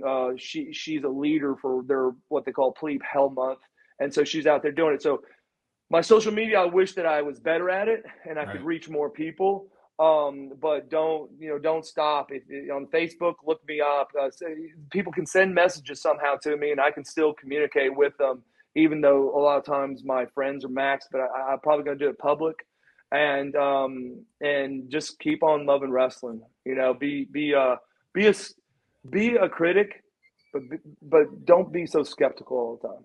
Right. And if it's North Carolina's hot in August, you got to beat the heat. The Gathering 3, August 4th to the 7th, down to Hilton University Place. tmartpromotions.com. Get your tickets. Eric Watts is there. Bret Hart, the Rock and Roll Express, Jimmy Jam Garvin, Ronnie Garvin with the Garvin Stomp. He'll Garvin Stomp you right there for an extra $5. Right. I don't know if he will, but give it a try. Demolition. Right. Jeff Jarrett's he's going to wrestle Ric Flair in a week, like fucking crazy town. Get down there, see Eric Watts, tell him you love this interview. And thank him. And Tony, we do have a third wizard who's working. Tony said Eric Watts dropkick top 5. He just wanted me to throw him out. Yeah, man, listen, I will say, tell Tony though, I'll send him the one. There's one at WCW that was so embarrassing, dude, a dropkick. And so and for your audience, I hope it doesn't hurt any kids' language, but I think my one drop kick in WCW, I think I could have coined the phrase drop dick, because it barely made it over his knees, not to cripple him, but didn't make it above his waist. But I thought I was at least 7 feet in the air, and I'm a talented guy. So for me to fly that low was amazing, and I'll find that. And gentlemen, you rocked it, and I really appreciate it. Both Kevin, both Matt, I appreciate it, and you guys know this, man. Please hit me up in a few months, and let's do series 2. 100%, man. 100%. I will definitely do that. Seriously, without a doubt, dude. I had so much respect for you coming into this interview and just coming out of it. It's just like so much more. So I appreciate your time. I appreciate you spending all the time with us tonight. So thank you very much, Eric. Thank you. Be blessed, Eric. Enjoy the rest of your night. We'll talk soon. Same to you. Thank you, Eric. Eric Watts at the Eric Watts on the Instagram. Make sure you give him a follow. Check him out. Man, what a great interview, dude. You learn so much from it was wild. We were kind of, I don't want to say we were all over the place, but everything that we talked about was super, super informative and super interesting, and then super this is stuff I never knew, and now I just want to hear more of it. But yeah, I'd have him on in a heartbeat again. Oh, I'll get him back on September, October. I didn't even get to ask about ECW. We didn't really get to dive talk into TNA, a whole lot of it. The return to WCW. I wanted to ask about his evolution of his gear. Was he when he went back to ECW in 98, 99, he had those Jenkos and singlet, and even in TNA, and there's so much we could have talked about, but it was great, man. We've been a freaking fantastic. hour and change. Hour and 20, baby. Yeah, man. Do you want to take a break before? Yeah, is T-Don joining us? He hasn't. Usually he pops in after, because he's usually watching or he has his finger on the pulse. So we'll find out if he pops in. But I'll do the Patreon reads and stuff, and you take a little break ski, and then we can talk Vince. We could talk Ring of Honor. There's tons to talk about. Yeah, I want to figure out what happened with your Ring of Honor stuff, because I actually ended up ordering it myself. Okay, yeah. Well, we can get into that. Yeah. Okay. All right. So go do take a break. BRB. LOL. We want to thank you for listening and supporting the Shining Wizards Wrestling Podcast. We do have a network, ShiningWizardsNetwork.com. Go over there, home to a bunch of great shows with great guys. Usually I do a lot of ball busting because I know it bothers Tony, but Tony's not here, so I'll say nice things. The Turnbuckle Throwbacks, Phil, Choppy, Jay. I don't even know if fucking Choppy still does the show. I won't lie. I don't listen. I don't even listen to the fucking Mark Order podcast, and I'm part of that show. And that's not, I just don't have time. Okay. My apologies. The Turnbuckle Throwbacks, though, they're over there. Mark Order podcast. If you're looking for a deep dive into AEW, and they did a bonus episode Saturday night with Eric and Kyle. Kyle does stuff on Body Slam, and he has a Ring of Honor podcast. They do a deep dive into the Ring of Honor pay-per-view Saturday night, so definitely check that out. And, of course, every Wednesday night, the Mark Order podcast, Kate, Ant Money, the Captain, Ryan Schlong, they're holding shit down over there. I pop in and derail the show for like 40 minutes, and I leave. So check that out. Radioactive Metal. If you're into heavy metal, definitely check out what Snowy does. He knows heavy metal inside and out. It's a great podcast. I listened to it like 6 years ago, so check it out. Wrestling Night in Canada, they do some wrestling talk too. The Inclusive Breakdown podcast, they do like a pop culture thing. Check them out. The Midnight Jury, they do great throwbacks to the 80s, 90s movies, music, wrestling, whatever. Check them out too. The Broadcast, they're not really part of the network, but they have a commercial in our commercial block. They're a couple of brothers from Australia. They do a fun wrestling podcast, so check them out. And, of course, the Shining Wizards. And I'm sure maybe I forgot somebody, Antonio, yell at me later, but whatever, it is what it is. If you are enjoying this podcast, you like the Eric Watts interview, you said, God damn, I would love to ask Eric Watts questions. How do I do that? Well, if you are a Patreon supporter over at patreon.com/Wizards Podcast, you can be a part of the show. $10 a month. That gets you your name mentioned every week. Plug your social media. You get our bonus content, which yesterday we recorded 3 bonus episodes together in person in Studio A. First time we've been there since the last time we were there. So we got a lot of good stuff coming your way. And then at $10 a month, we'll do a monthly drawing. We're doing the drawing next Monday on the show, August 1st. That winner gets to decide the Wizards Rewind for September. They get to decide if they want to sit in on an interview. I have August all booked out. If they want to be a part of a show, maybe they want to talk to Chandler Hopkins or Izzy James or CPA. Well, not CPA because he's next Monday, but you get the point. They can be, can you beat that challenger? You think you can beat Christian Rocco? Let's do it. You want to pick a Wizards Rewind? You're in, and you get to sit in for the rewind because you picked it. You tell us why and take us on that journey. So that's the $10 level. $5 a month gets you bonus content. We will mention you on this portion of the show, and we will plug your social media. $3 a month gives you the bonus content and the plug, and $1 a month gets you to plug every week on the show. Anything to support the Wizards, we appreciate it. It means the world to us. So at this time, we want to thank those that support us over at our Patreon. We're going to start with Kathy Hummer, the queen of the Shining Wizards. Manny Crazzo, the king of the Shining Wizards. Danny Rusinello, at not Danny Russ on the Twitter machine. Check him out. Anthony Rusinello, he's doing his thing over there at the Mark Order podcast. Sean Toe and Sean Calejo. Kate the Great Hensler, at Miss Kayfabe. She's back on the Twitter machine. So you follow her and you support her and you don't let them fucking trolls give her a hard time. You fuck them sons of bitches up. She's doing the Mark Order podcast Wednesdays. She's doing Sour Graps on Tuesdays, talking NXT with Alex. She's doing the SmackDown, Rampage, Fightful, post show every Friday night. Check out Kate, follow, and support her. Matt Garifo, no relationship to the KJG. Maddie Mellinger, Christine Friesendorf, Mark Parloni. Happy birthday, Mark. Kenny Harsey, the Scotch Drinks More. Jake Kopp, Big Cop of Pump. My man Thomas Kops, the Mott Spock, at High Five Tom on the Twitter machine. He's doing his Marking Out podcast, the ROH Revelry podcast, which I never mentioned is with fucking William Mercier Jr. So check that out. And again, can't put it over enough. He did a podcast with Kevin a couple months ago. A couple weeks ago, he did one with Tony. They're great listens. Eventually, me and the Mott Spock are going to team up and we're going to talk whatever. Michael Hammond, Matthew Birch, Braden Bergen at Enfuego30. He's our number 1 fan from Iowa, so give him a follow. Check him out. He's also a figure collector, so you can talk figures with him. Brendan Haney, Kerry Cowling at the Kerry Crush on the Twitter machine. Ryan Schlong at Mark Order Pod.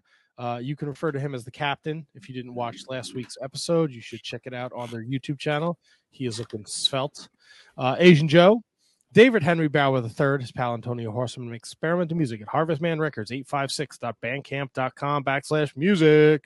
Mike Peterson at LOL Mike Peterson, who went to Ring of Honor's Death Before Dishonor and met up with William Mercier Jr. They took a picture together, which is fucking awesome. That's right. The Shining Wizards bringing people together. Rob Humphrey, my man Kevin Rogue, doing his thing over there at Year of Pod, and at JJ Means. JJ, what's this stupid? I gotta write this down. I don't know why I never write this down. Do they make experimental music on Bandcamp? Kevin Rogue does not. At JJ Rogue Means is his Twitter handle. Year of Pod is one of the many podcasts he does. So check out Kevin Rogue. I Dunk Biscuits, our friends over there in the UK. The Daily Smark, thedailysmark.com, at the Daily Smark on Twitter. They help you find the latest wrestling news along with up-to-the-minute daily podcasts. Don't forget, we deliver keggers, YouTube videos, and more to keep you in the loop. Roll, my man Roll. I don't know who Roll is, and I think that bothers me because I would like to know who Roll is. That's how you roll. Yeah, because that's like cool. Roll's a cool guy. He's been supporting the Wizards. I don't know if he's in the Discord. I don't know if he's a friend of the show. He's never sent like a Twitter message to us. Roll, just reach out. I just want to say hi, high five you. Maybe we're not following you on Twitter. Like we want to give you a follow. Yeah. Come on, Roll. Get over. What up, Roll? Get over here, big guy. And last but certainly not least, the one, the only, Mr. William Mercier Jr. Lives are gonna be in William Mercier's hands. You know what I mean? Do you? Kevin, I know what you mean. Hey, Matt, did you mention Megastar Kate in your reads? Did I? Oh, what'd you do? Come on. Oh, okay. She's a megastar. Why? I gave her that nickname. Yeah. What made her a megastar? Oh, she's everywhere. Fight Club, baby. Oh, yeah. I plugged it for her. That's right. That's right. Tony, did you listen to the interview, baby? Oh, God, no. Are you crazy? What? How was that productive at all? What do you mean, how is that productive? No, saying it like that is what I meant. I didn't listen. You said, oh, God, no. Oh, God, no. How you doing, buddy? I'm doing great, brother. Okay. How was your weekend? I wish I saw you. Yeah, I know. Same here, brother. My weekend was good. Thank you for asking. Yes. Tremendous. Fucking shit stain on my fucking... God damn it. This is the Tony portion of the podcast.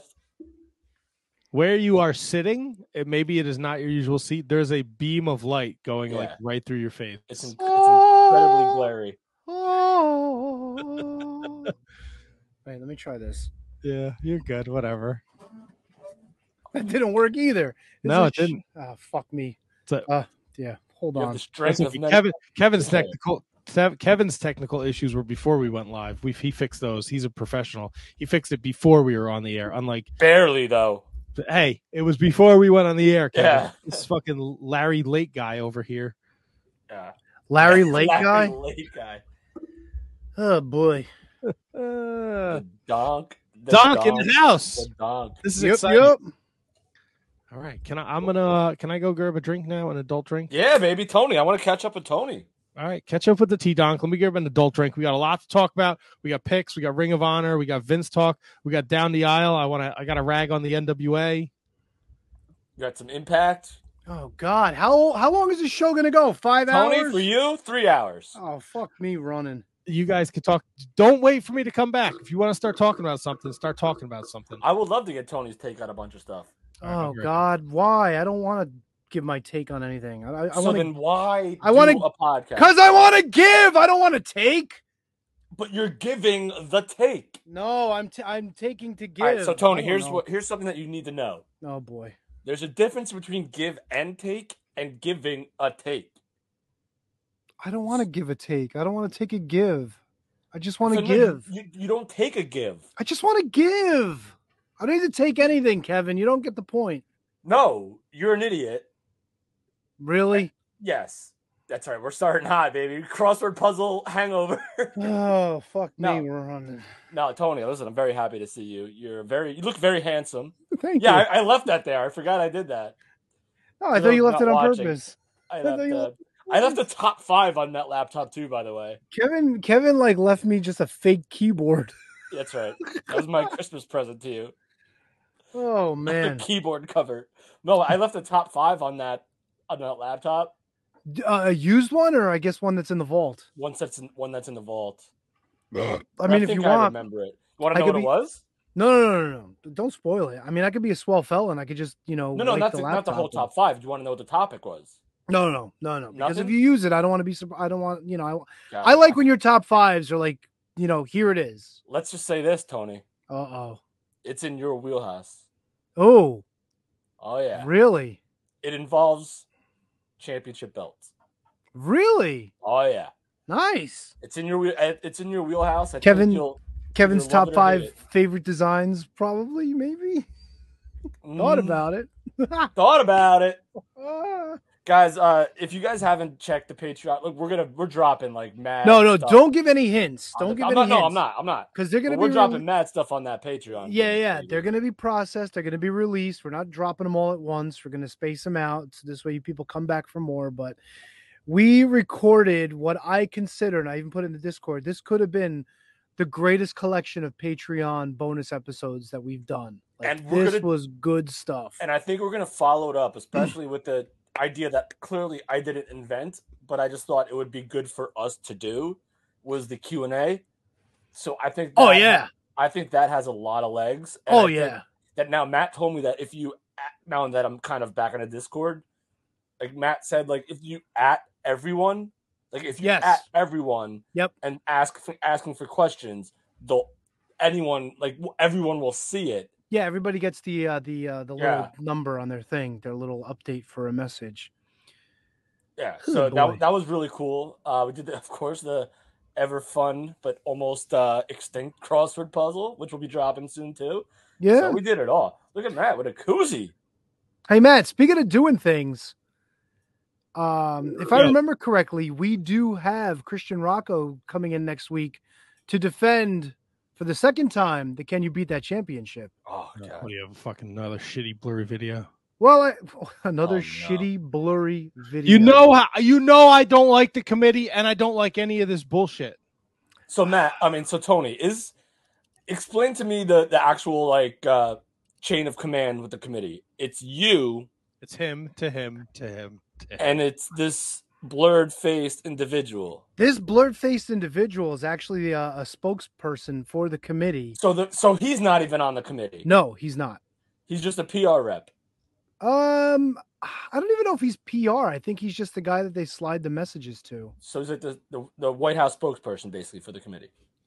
Kinda, I guess. Yeah, something like that. Well, we've got the latest video if you guys want to check it out. Let's I think do it's, it. All right, let's hear what this puppet has to say. Wait, hold on. What? That She said I did what? is right there. Fuck, of course I did. Just, I don't know. Pay her and send her back to legal. Yeah. I don't care. Sure. Great. Oh, I gotta do this fucking thing. Gentlemen of the Shining Wizards podcast, this is the unelected international representative of the Can You Beat That committee. We've identified a new challenger for your young champion, Christian Rocco. Before we reveal his name, the committee does have a message for one of your own. No, it's not perennial loser Shining Wizards Kevin. No. It's for Shining Wizards Matt. The committee says, and this is a direct quote, "You don't decide whether you play the game or not. We are in control now." Again, don't kill the messenger. This is coming directly from the committee. Anyway, back to the business at hand. The challenger for this next round of Can You Beat That will be Brendan Haney. The committee tells me they are pleased with his question from the last contest and that they feel he'll be a worthy adversary. Enjoy the rest of your show. Wow. Wow. The committee is not happy with you. Good. The committee can go fuck their hand. But you can't make me do something. The committee can. On They top can't- of that, our own Brendan Haney's going to be challenging next week. He makes experimental music. I'm excited for Brendan Haney. Because It's a big deal. I think he could give Christian a run for his money. He did down the aisle with us. Yes. I don't think you were there for that, Kevin. That Friday night thing or maybe you were there.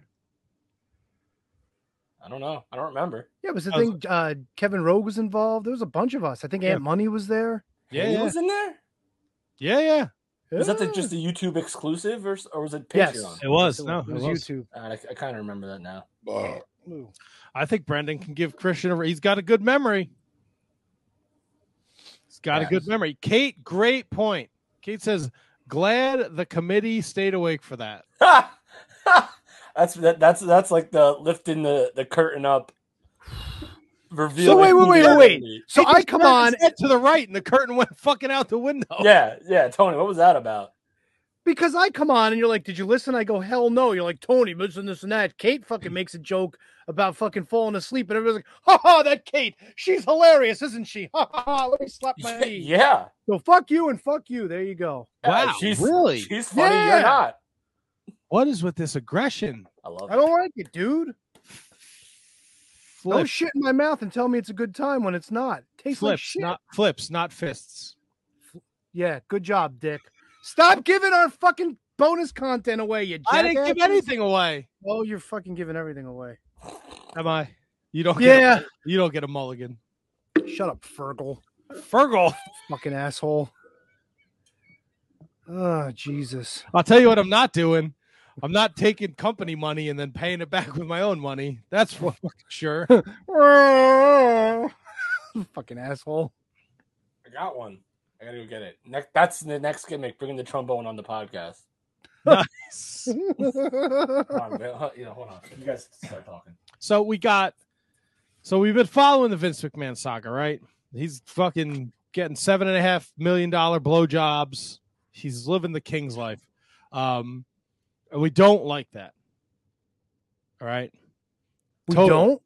Well, I mean, it's not nice. He shouldn't be doing that. What, getting blowjobs? What's wrong with that? I think it's the paying people off and telling people they're not going to advance in this world unless they suck his wrinkly old balls. Yeah, all right. Going to that step, sure. Look, if he's just getting his cucumber waxed, good for him, right? But when you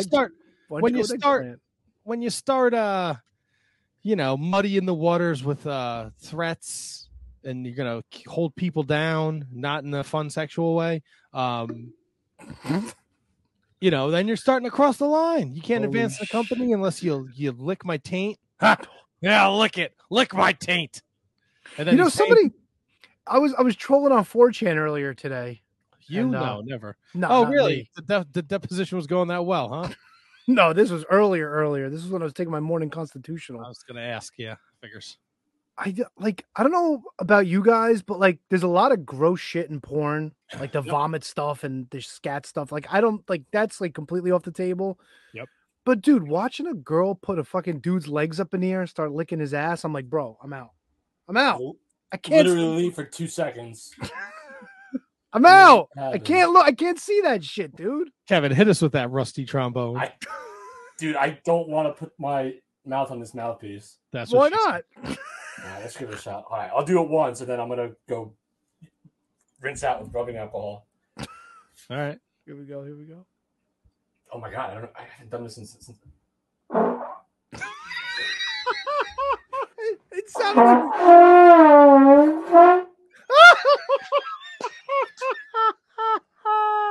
my dad's gonna be so mad. Why?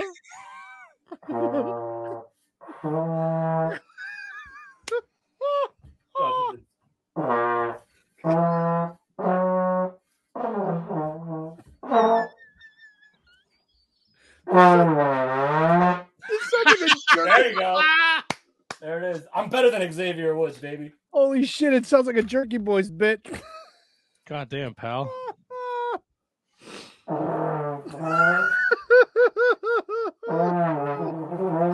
This is probably water in the slide that I gotta like. Oh my god.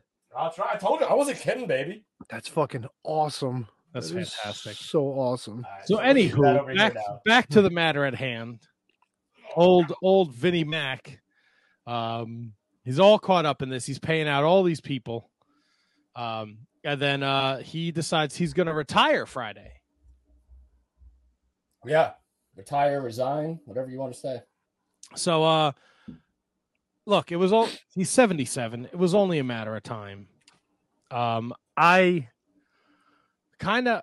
said my piece in the Discord, and then I think me and Tony had a little conversation Friday night. Like, I understand. Go ahead. Because I want to make sure people understand this and they don't fucking jump to conclusions. I understand that he is not in a positive light right now. And at the end of the day, he's probably not a great human being. He sounds like a real piece of shit, right? Yes. But we're not here and we're not doing a podcast if there's no Vince McMahon. I mean, yeah, you're right, but I don't know if this is the time to give him any sort of flowers. You know what I mean?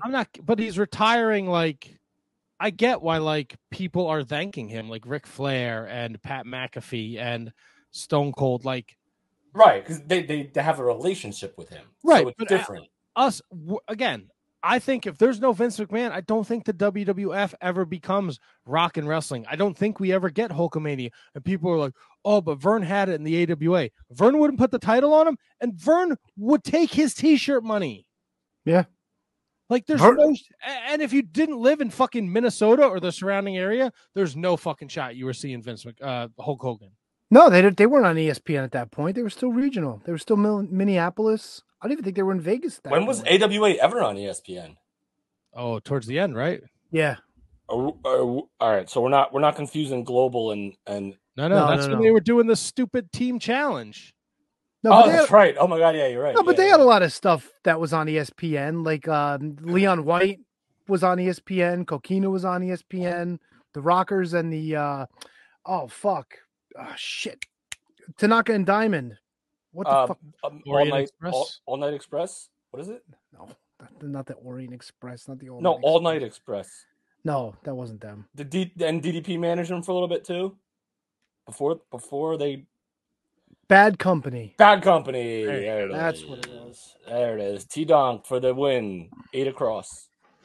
I don't think we're giving him his flowers, but I don't think you could be upset with him. You could be like, people are like rejoicing. Like, you know why? Because a lot of these people are like younger fans, and all they know is that WWE sucks and Vince McMahon's in charge, and he's the reason why it sucks. And that's fair, but we're at the point. WWE is a global company because of him. But all right, so if we had this conversation before all this stuff happened, yeah, of course I would. But I don't think it's appropriate. I mean, we can do whatever we want. We're the Shining Wizards, for Christ's sake.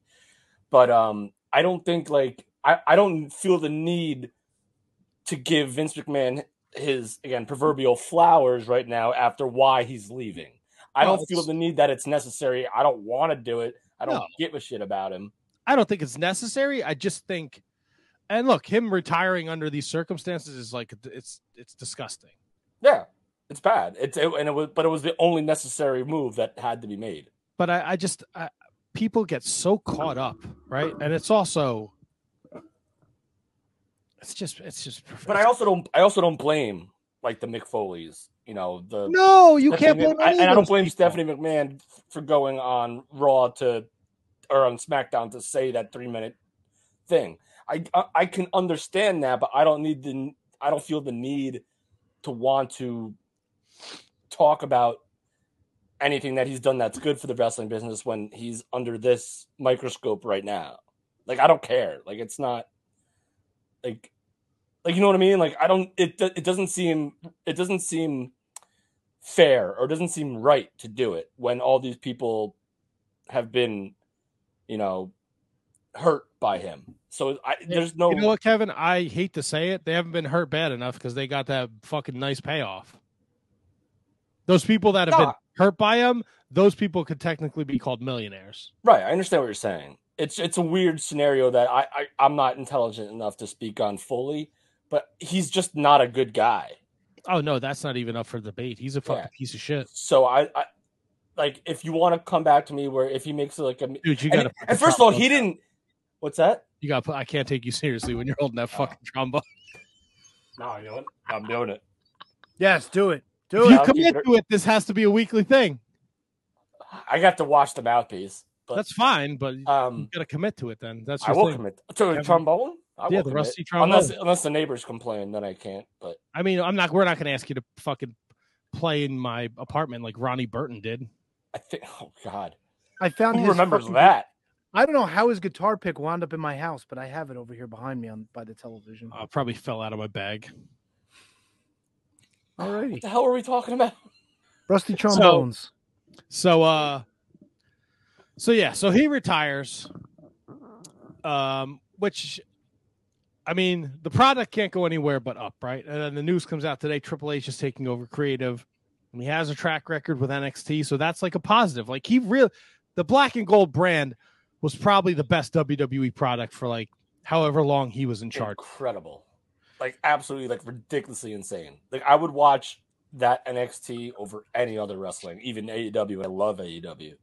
All right. So that's a great sign because, look, Vince the real question is how removed is Vince, right? Like he says he's retiring, but like, is he really retired? Like it's all right. So the only thing that I don't know about, and maybe Tony, you can help me out with this, is that he's still the majority shareholder. So, like, what does that mean in terms of what he can and can't do? But he was also removed from the corporate website as CEO and president. So, what does that mean, Tony? Like, if he's still the majority shareholder, does he still have any influence, especially if his son-in-law and his daughter are kind of running the show? Does he have any power at all now? I think he only has power in terms of what the corporation wants to do going forward. I don't think that doesn't necessarily mean that he has any kind of power over creative, right? And the way it's like being a shareholder in any other company. Like you can dictate and you could be unhappy and you can move to have people, removed and have a shareholders. What the fuck's the word I'm looking for? But like in terms of day-to-day operations, being a shareholder doesn't really mean a lot unless there's an issue that they want to bring up. Right. So I don't think he'll be included in any meetings anymore. Maybe he will. Maybe Stephanie will have him on speakerphone. Maybe. I don't know. I have no idea. This is way above my level of knowledge. And I still just wonder in the background if this is just, they're still moving forward. They're still looking for a sale. And to be honest with you, if Vince isn't involved, then who really cares? I think a sale is more possible than ever right now. Yeah, well, and that's the thing. So him stepping down, if they're still moving forward with the sale and they do sell the thing, then what did he lose? I mean, he'll wind up cashing out his shares anyway. It'll be worth something else. Yeah. But all right, so let's just focus on like the scope of what is actually happening. Triple H is head of creative. He's going to have, like, probably, I would assume maybe Paul Heyman steps back into a role. Maybe, and then Michael Hayes you still have.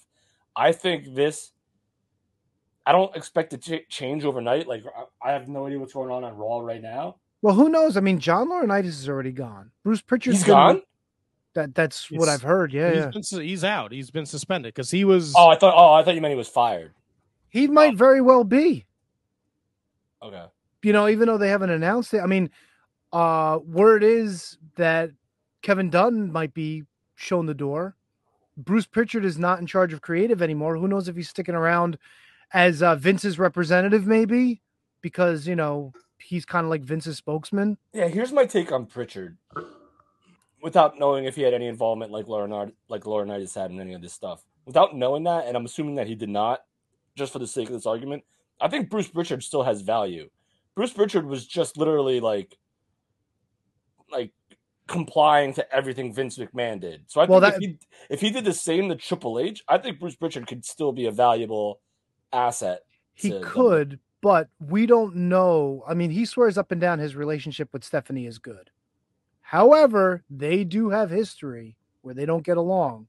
Who, Bruce and Steph? Oh, yeah. Oh, yeah, Steph, I call her. Steph. Well, of course, you're corporate Kevin. Yeah, Steph infection. So, Kevin, let me ask you this. That was a good one, by the way. Thanks. Where do you stand now? Is your corporate designation? I'm AEW, baby.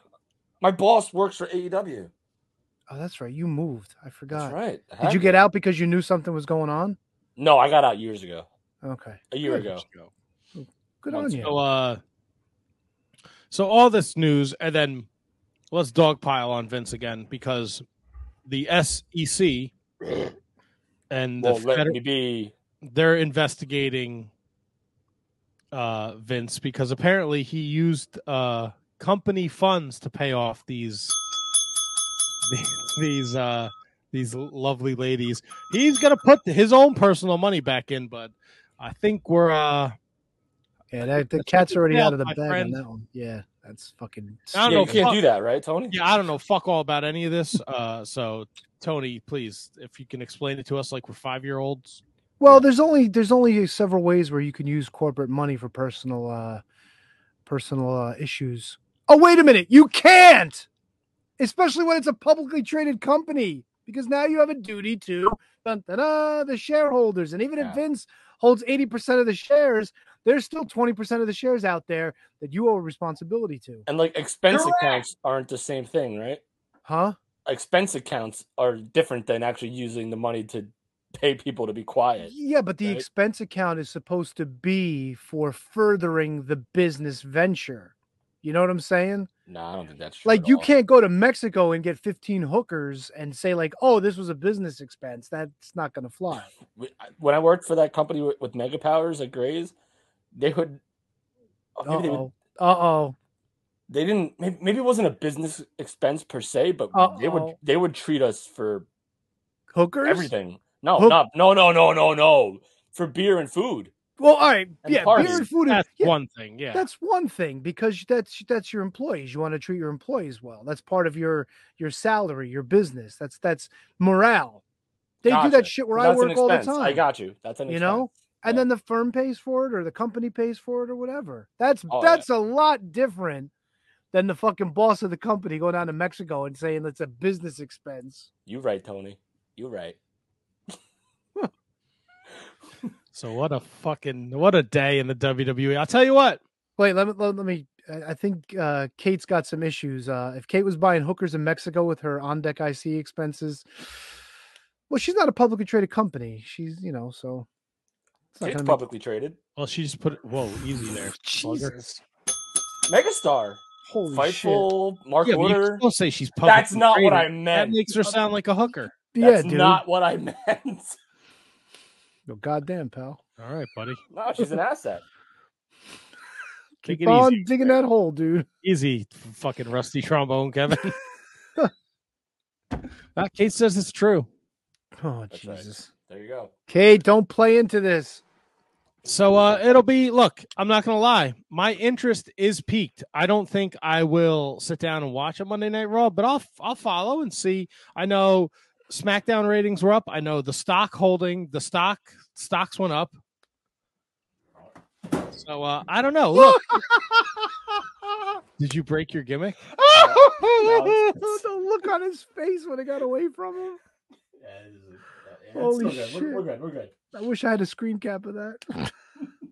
But to Kevin's point, Rome wasn't built in a day. They have to finish out whatever the stories they're telling. Which, SummerSlam is this weekend. Oh, great! What does that mean? That means more picks, brother. Great. Oh boy. Yep, more picks. And I don't know if you want to get there yet, but that's as good a transition as any. Yes, more picks. So we'll see how the storylines turn over after SummerSlam, I guess. But yes, we did picks this week. Wait a minute. I think I did terrible. It's time for pay-per-view picks. Some shit Ring of Honor did. I don't remember the fucking name of the pay-per-view. Death Before Honor. There you go. Thank you. Fucking Tony.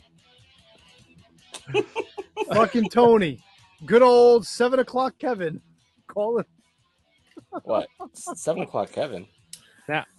I mean, I wasn't going to bring it up. That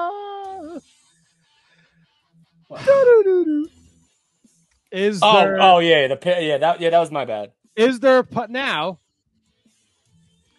Do we have to extend said punishment? Because I think if he had No, gotten, I got you take the one match away if you want to. That's fine. no, I got but it in if you had gotten the punishment for the first time you missed them was you had to be the first person to get your picks in for 4 shows. It's been 5 four, shows? it's definitely been 4 shows.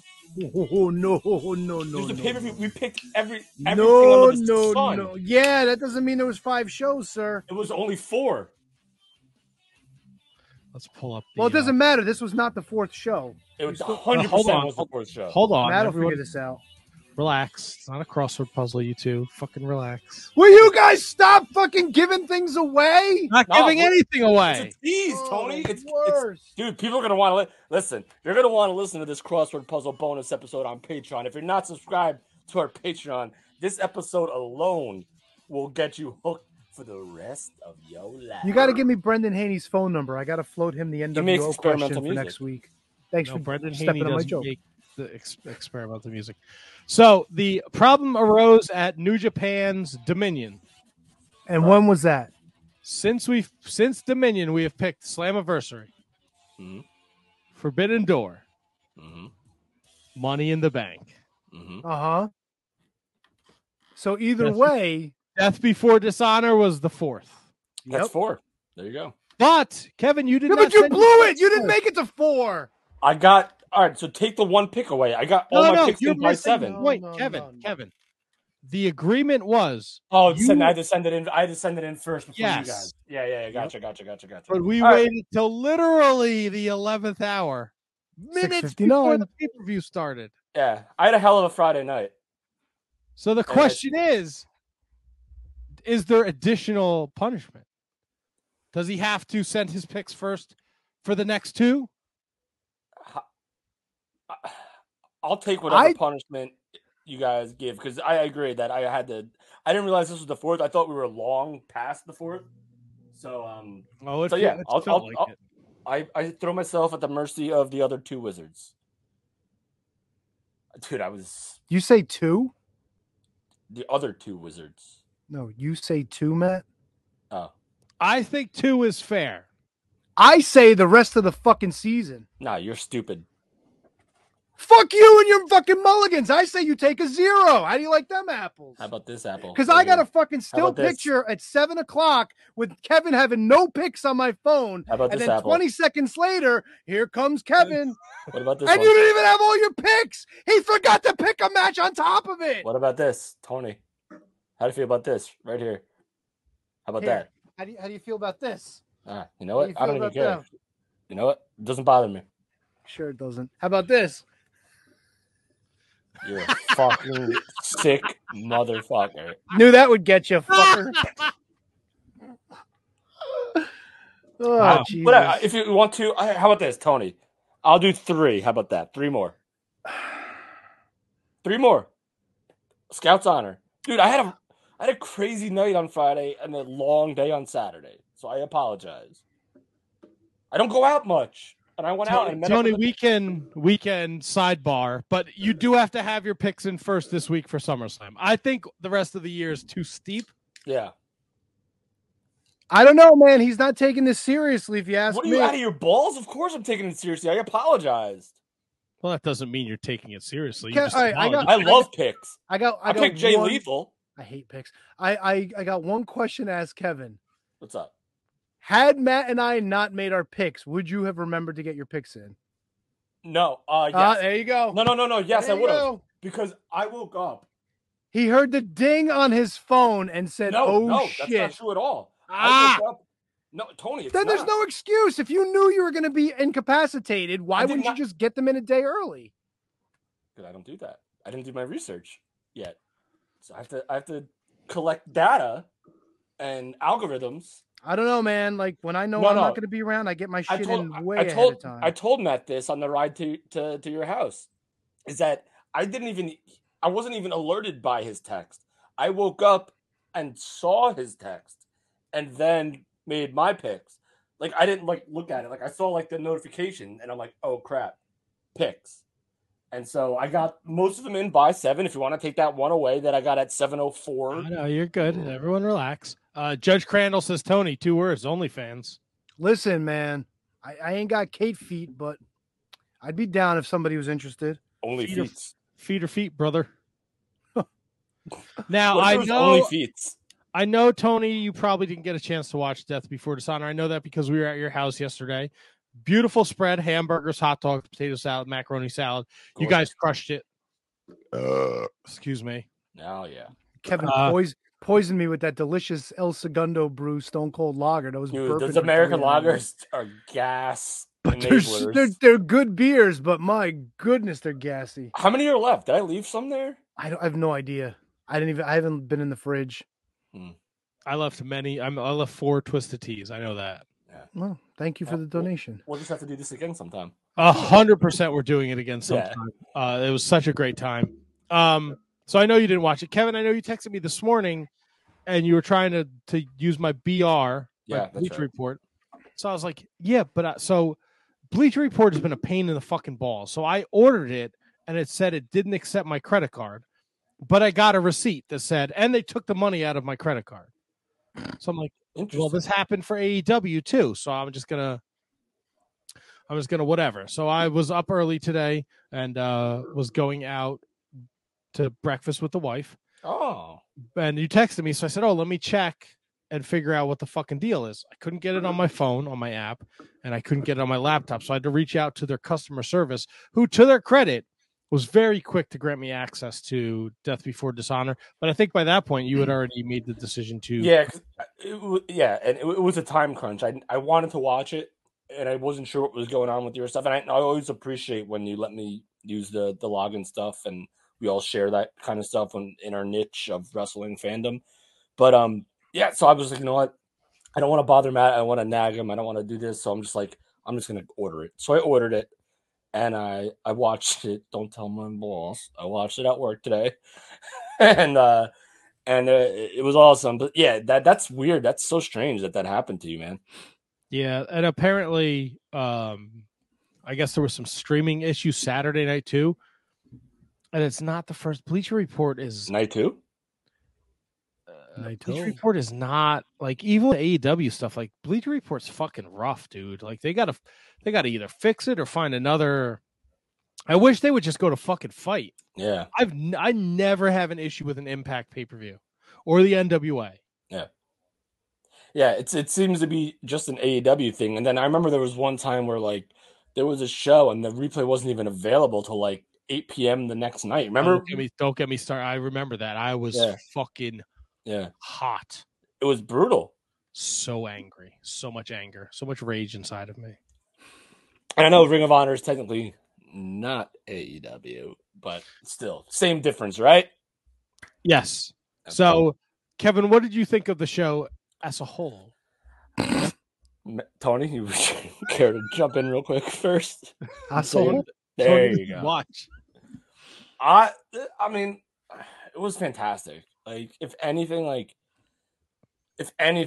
God, how could you hate that? Like, how could you do nothing but like absolutely adore that main event? Like, absolutely adore it. And the fact that they made it the main event was incredible. I loved everything about the show. Seeing William Regal on a Ring of Honor show is just so like insane to me because I know it's AEW, right? Like, I know that. Like, I'm not an idiot. Like, I know it's AEW, but to me, like in my head when I watch it, I was like, I want this to feel like Ring of Honor.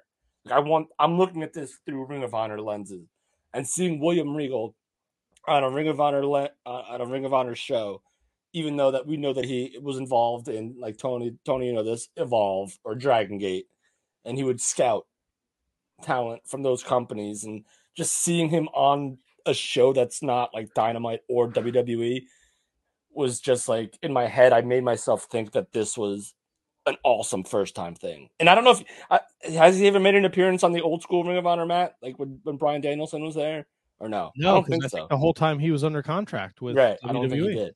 So to me, that was like, and it was the first thing that you saw. Like, it was the world title match to open the show, which I think was the right move, to be honest with you. Well, see, now, Tony, Kevin doesn't know why the Ring of Honor show, the title opened the show. I don't know. Yeah, and Jonathan Gresham asked for his release. Really? Yep. Yes. Apparently, he had a heated argument with Tony Khan before the show went on the air. And apparently he took down social media, said he's quitting the business for a while too. He was not happy with creative. Apparently that's the story. I mean, I'm sure we'll find out more. So wait, was that the reason why they took the belt off him? Yes. Or was it? Or maybe or they was were he was angry that they were gonna take the belt off him, and that's why he. So you notice he comes out, no octopus mask, no foundation flag, and he looks. I didn't even notice that. That He never looks registered. pissed. The reports are there was a lack of communication between the company and Gresham leading up to the weekend, and Gresham was said to have felt disrespected by this. Among other things, we learned that lack of time for the world title match was a tipping point as well. I thought it was a great match. So he didn't seem to give a shit about. He seemed to, be okay with Claudio. Well, yeah, you're not mad at Claudio. You're mad at the booker, right? You're not going to go out there and sandbag Claudio and make him look bad. But that does explain why they had a kind of like a heartfelt handshake. I know the code of honor is one thing, but that seemed like a little bit more than that to me. And Prince Nana was there, and Tully wasn't there. So what was? So the other rumor, because Prince Nana was he was part of the pre-show. I didn't see the pre-show. I've no so he apparently Tully's gone. What? Tully and Gresham? This is what Dave Meltzer has said. This is just what he's reporting, and I do want to. I just didn't get around to it. I do want to sign up for Fightful Select because I know Sean Ross Sapp has been on top of this all fucking day. But I haven't got a chance. Tony Khan? Yes, apparently Jonathan Gresham got in a very heated argument with Tony Khan and cussed him out. Damn. And then Tully, he didn't show up, and they were told he wouldn't be part of the plans going forward, which is why they brought Nana in. So I guess TBE is now the embassy? Huh. I don't know, but it is a very... I don't hate that. All I got to say is if you're in the locker room, Prince Nana, don't be around him when he takes his pants down because that sucker's big. Like Too Cool Scorpio big. Like fucking across the continent of Africa big. You'd know if you listened to the podcast. Fuck yeah, dude. Listen. Yeah, so that group is no longer Tully Blanchard Enterprises. It is the embassy. Oops. So do I get that pick back if I took Tully Blanchard Enterprises? No, because we all took Tully Blanchard. Okay. Tully Blanchard Enterprises. Why did they not win? No, they won. They won. I have no idea. That was Brian Cage's team, wasn't it? Yes. Okay. So I really think so. I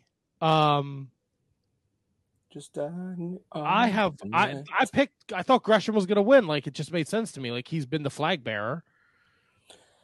I lost. You guys won that pick. I lost that pick. Yeah, it's the new. Now, whether or not this had anything to do with, like, I didn't know about this backstage drama, so I just assumed that it was just going to be business as usual. New AEW, new Ring of Honor. Ring of Honor. So why not put it on one of the biggest stars you got? Yeah, but now you're like Jonathan Gresham was the Ring of he was the Ring of he was Ring of Honor, right? When Ring of Honor closed, like he was the flag bearer. He was representing. He defended the title on Impact and GCW. Like, but you've seen it like with like taking belts off. You okay? Yeah.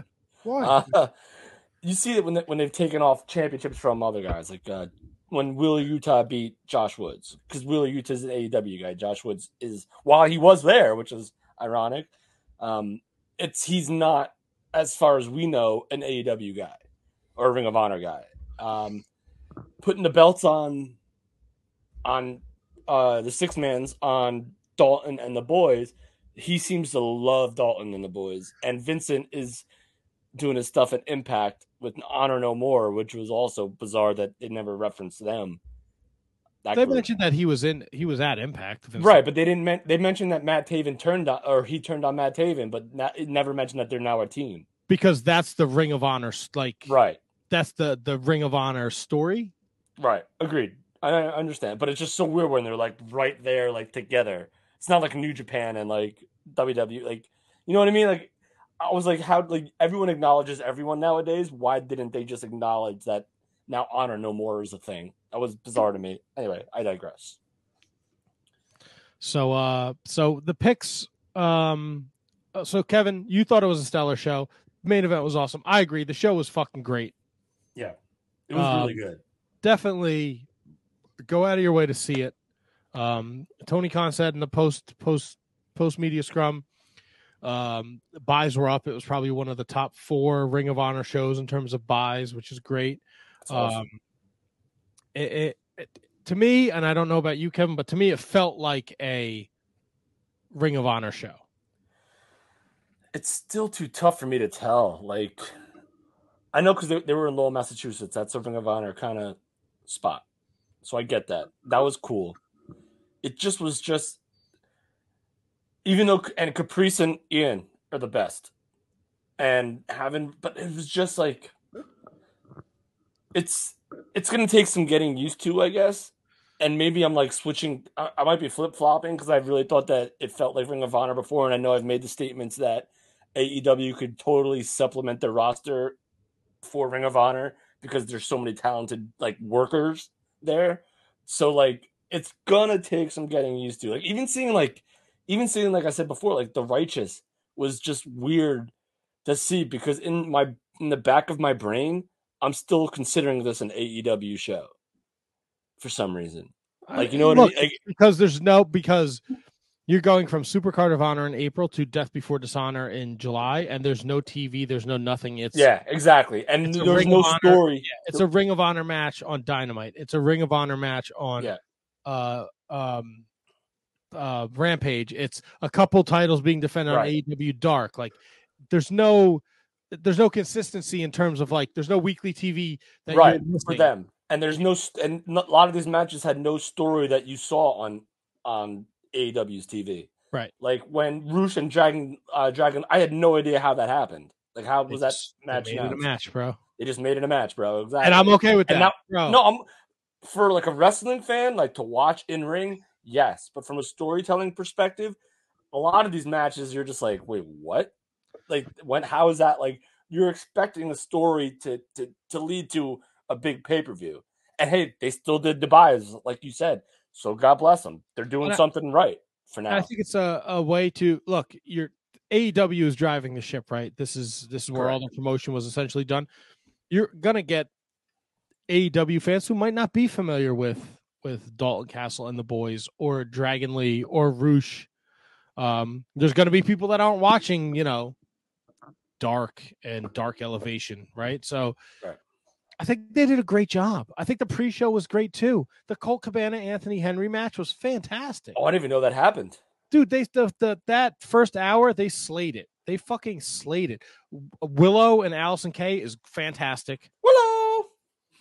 I did it for Tony. Even the Trustbusters and who the fuck? Can I tell you something, Matt? I don't even know who the Trustbusters are. It's Davari. And the kid that used to be in Slim J. Slim J. That's it. Used to be in the and Isom and Cheeseburger, the other guy. Special K. Yes, there you go. Cheeseburger was there. Yeah, he's part of the Shinobi Samurai Squad. He's the Fantastic CB now, or the Legendary CB, or something. I love cheese. Cheese is my guy. I love cheese. Great hour. Post show, it's on YouTube, or pre-show, it's on YouTube. You can watch it. The card was dynamite. I thought Mercedes and Serena fucking killed it. Yes. Yeah, kind of surprised at the outcome. And I love that finish too. I love the finish of that match. I was also surprised. I took Serena as well. I was not surprised. The only two I lost. I went 9-2, bitches. Yo, Tony, you want to? Is Matt getting ready to scroll this or what? Tony, hit us with it. So I went 9-2. Kevin and Tony, you went 8-3. The music has already been played, Kevin. Yeah, we did that already. Yes. Interesting. Wow, Kevin's booking the show. He's not even paying attention. I must not. I don't know. Maybe was that when I was getting the trombone? Nope. No. So we started talking about Ring of Honor. Don't remember it at all. So the Lethal and Joe was fucking great. The built-in story, with their history was fantastic. The 6-man was fun. The world championship match, I wish it was a little longer. Utah and Garcia was great. Yeah. And then a fun time was had by all. I mean, FTR Briscoes. I mean, it's fucking FTR Briscoes. Come on. Exactly. Tony, if you don't watch anything from the week, Tony, find time to watch FTR Briscoes. I mean, well, it's fucking FTR Briscoes. How could you know? I'm just saying. Dude, me too. I'm agreeing. If you have an hour or an hour and a half, if you have the amount of time to listen to our Eric Watts interview, you have the amount of time to watch Briscoes and FTR. Not a bad thing, but he is parking in the same lot as Scotty Riggs. Okay. They're attending the same conference together. They definitely are. Not a bad thing. He did apologize for it, though. For what? For talking so much. Always, he was great. He was fantastic. I always follow up with the guests as soon as they're done. So he was like, hey, sorry if I talked a lot. I just get really fucking fired up, and you guys were a lot of fun. I was like, you're good, bro. We will have you back in like September, October. I'll do it. To yesterday, I'll do it. So here, Matt, look at this comment from Mike Peterson. As someone in the crowd, so he was there, it was the most insane crowd I've ever been a part of. And I think that's a great point because there were matches where people aren't necessarily from like I go back to the 6-man, the Righteous and Dalton and the boys. I thought that the crowd was going to be like dead for that, and they kind of were for a little bit. But then they literally just started going nuts in that match. The crowd was 100% like on fire for everything. So yeah, no, the crowd was hot for it. Look, Ring of Honor has. I think the best thing that could have happened to Ring of Honor was Tony Khan buys them because it'll. I think it's the missing piece. A money guy is the missing piece who actually gives a shit about wrestling. Who loves it. And we all bust his balls about like how he's a wacko, but he's like he literally cares about wrestling. So how can you hate a guy like that? He's a fucking nut job. He is a little. He's off his. He needs to find a PR person. Yep. I mean, it was a great show. We're not going to dive deep into it. Tony didn't get to see it yet. Not going to dive deep. We've been talking about it for 25 minutes. How much fucking more do we have to say? If you want to get a good grasp on it, the Mark Order podcast did a bonus episode Saturday night. Ant Money, Eric Feeds, and Kyle from bodyslam.net, who also does a Ring of Honor show. They did an all post show right after the pay-per-view. So check it out over on the Mark Order podcast, markorderpodcast.com. I don't even know what the website is. It's been that long. They have a website? Oh, yeah. We have a website. They have a website. Join the Mark Order. Thank you, Tony. Join the markorder.com. I'm today years old. Let me go find that. Tony. You forget that we fucking spent months with Ryan Schlong setting the fucking whole thing up with Ant Money and doing all this and that. Holy cow. I got 100 pages of notes here, man. Come on. That's right. I do not like the NWA this week. I really don't. Oh, you did not like the show, or did you not like what your fucking best friend did? Billy, oh my God. I fucking remember two things now. The 4-way match was actually really good. The one to decide who was going to challenge for the title. I agree. Nick Aldis won the match. Great match. A lot of fun. But the other two things that I will talk about, because I did not watch USA, whatever. What goes on that show, by the way? It's all based around like the it's all based around the national championship and like the junior heavyweights. Like you'll see like Colby Carino, the Hawkseye Airy, and guys like that. So it's a little different. It's a little more like I don't want to say lighthearted, but it's kind of a different take on the NWA. Put it at that. Two things. I'll start with the one that fucking annoyed me first. They are bringing back for the Chase the United States Tag Team Championship, and they're having a tournament.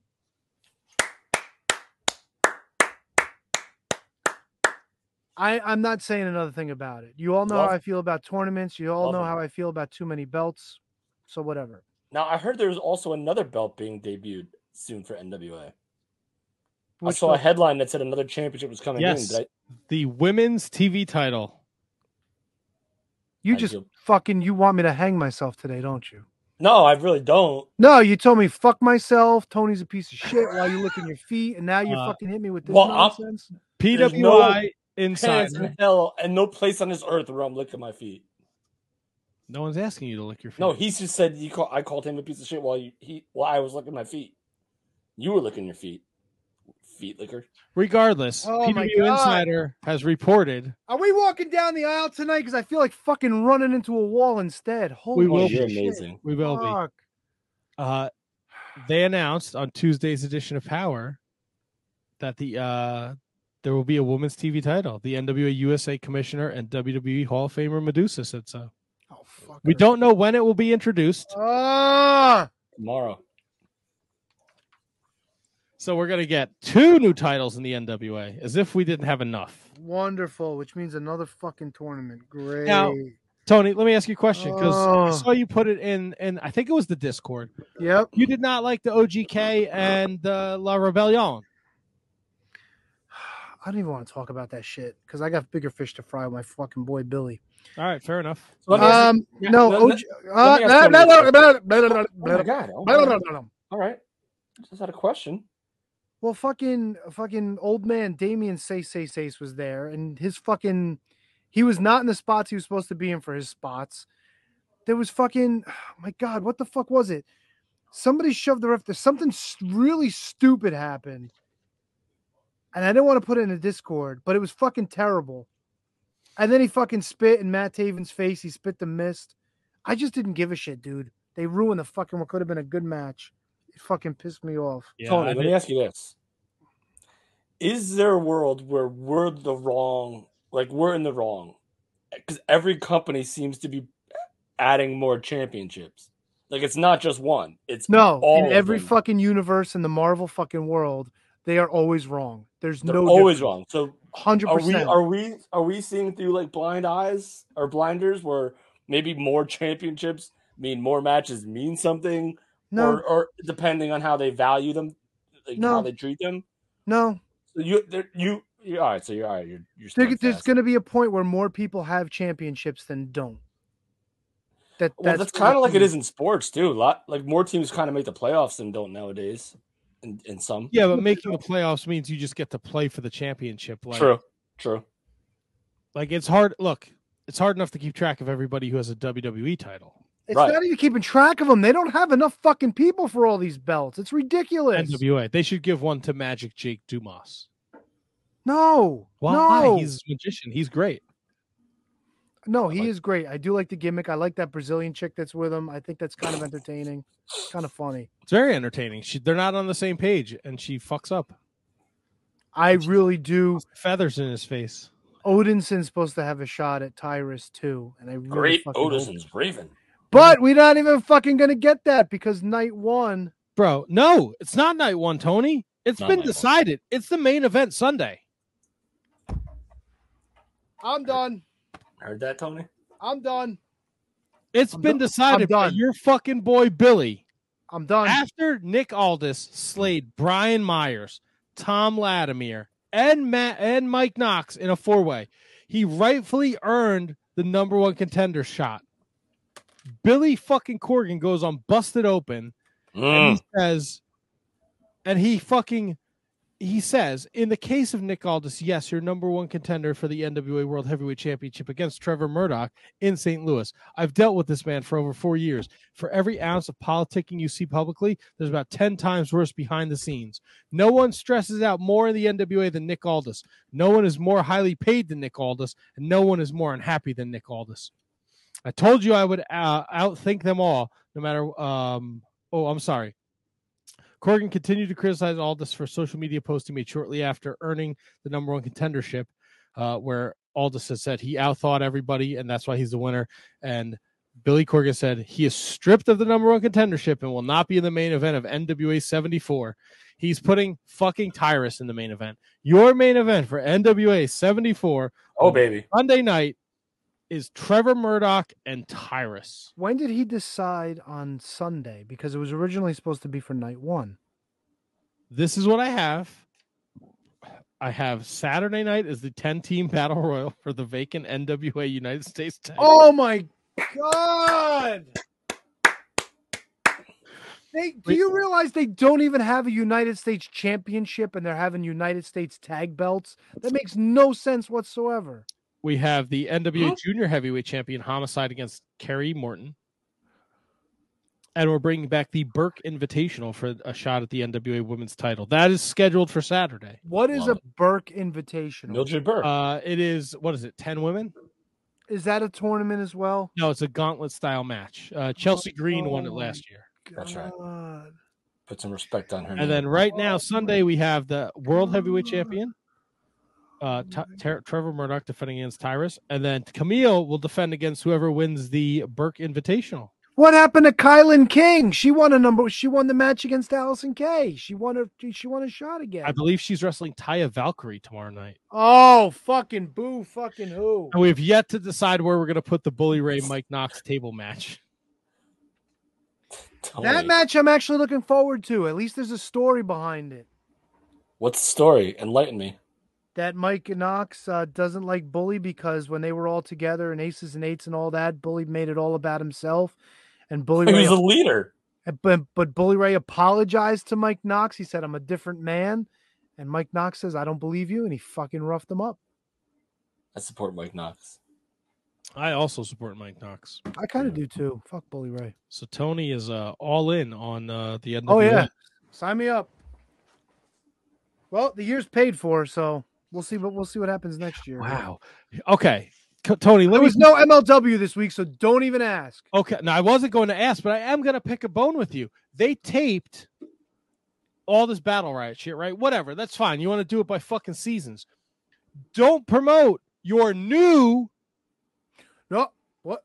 They promoted him to defend the title in New Japan, the New Japan show this weekend. It's promoted as your new MLW champion, not world champion. I won't spoil it for you, but what's the fucking point? Right? All you can do is shake your fucking head. If you're going to do your series like this, fine. I get it. But then don't send your fucking MLW blank champion out to defend the title on a New Japan show that's taking place in July before this fucking match has even aired, which is going to air apparently in September. What are we doing? I got nothing, dude. I got nothing. So when you see said title match announced and they're building it up like it's a big deal, why would you watch if you already knew who the fucking winner was going to be? I got nothing. I feel like this isn't the first time this has happened, though, in wrestling. No, but like we watched them. I can't speak for you, Kevin, but I watched MLW last week. I was like, this is a good fucking show. And I said it last week. If there's a show this week, I'll watch. And there wasn't a fucking show this week. And then you go and you drop this bomb on me. There's no point in me. Why am I going to fucking watch then if I already know who won? It's fucking stupid. Microman. It wasn't Microman. That's why you're going to watch, because it's going to be Microman. No, I'm not going to. I don't want to see a fucking midget. Micro Money. Shit about fucking midget. Oh, wow. Oof. I just don't care.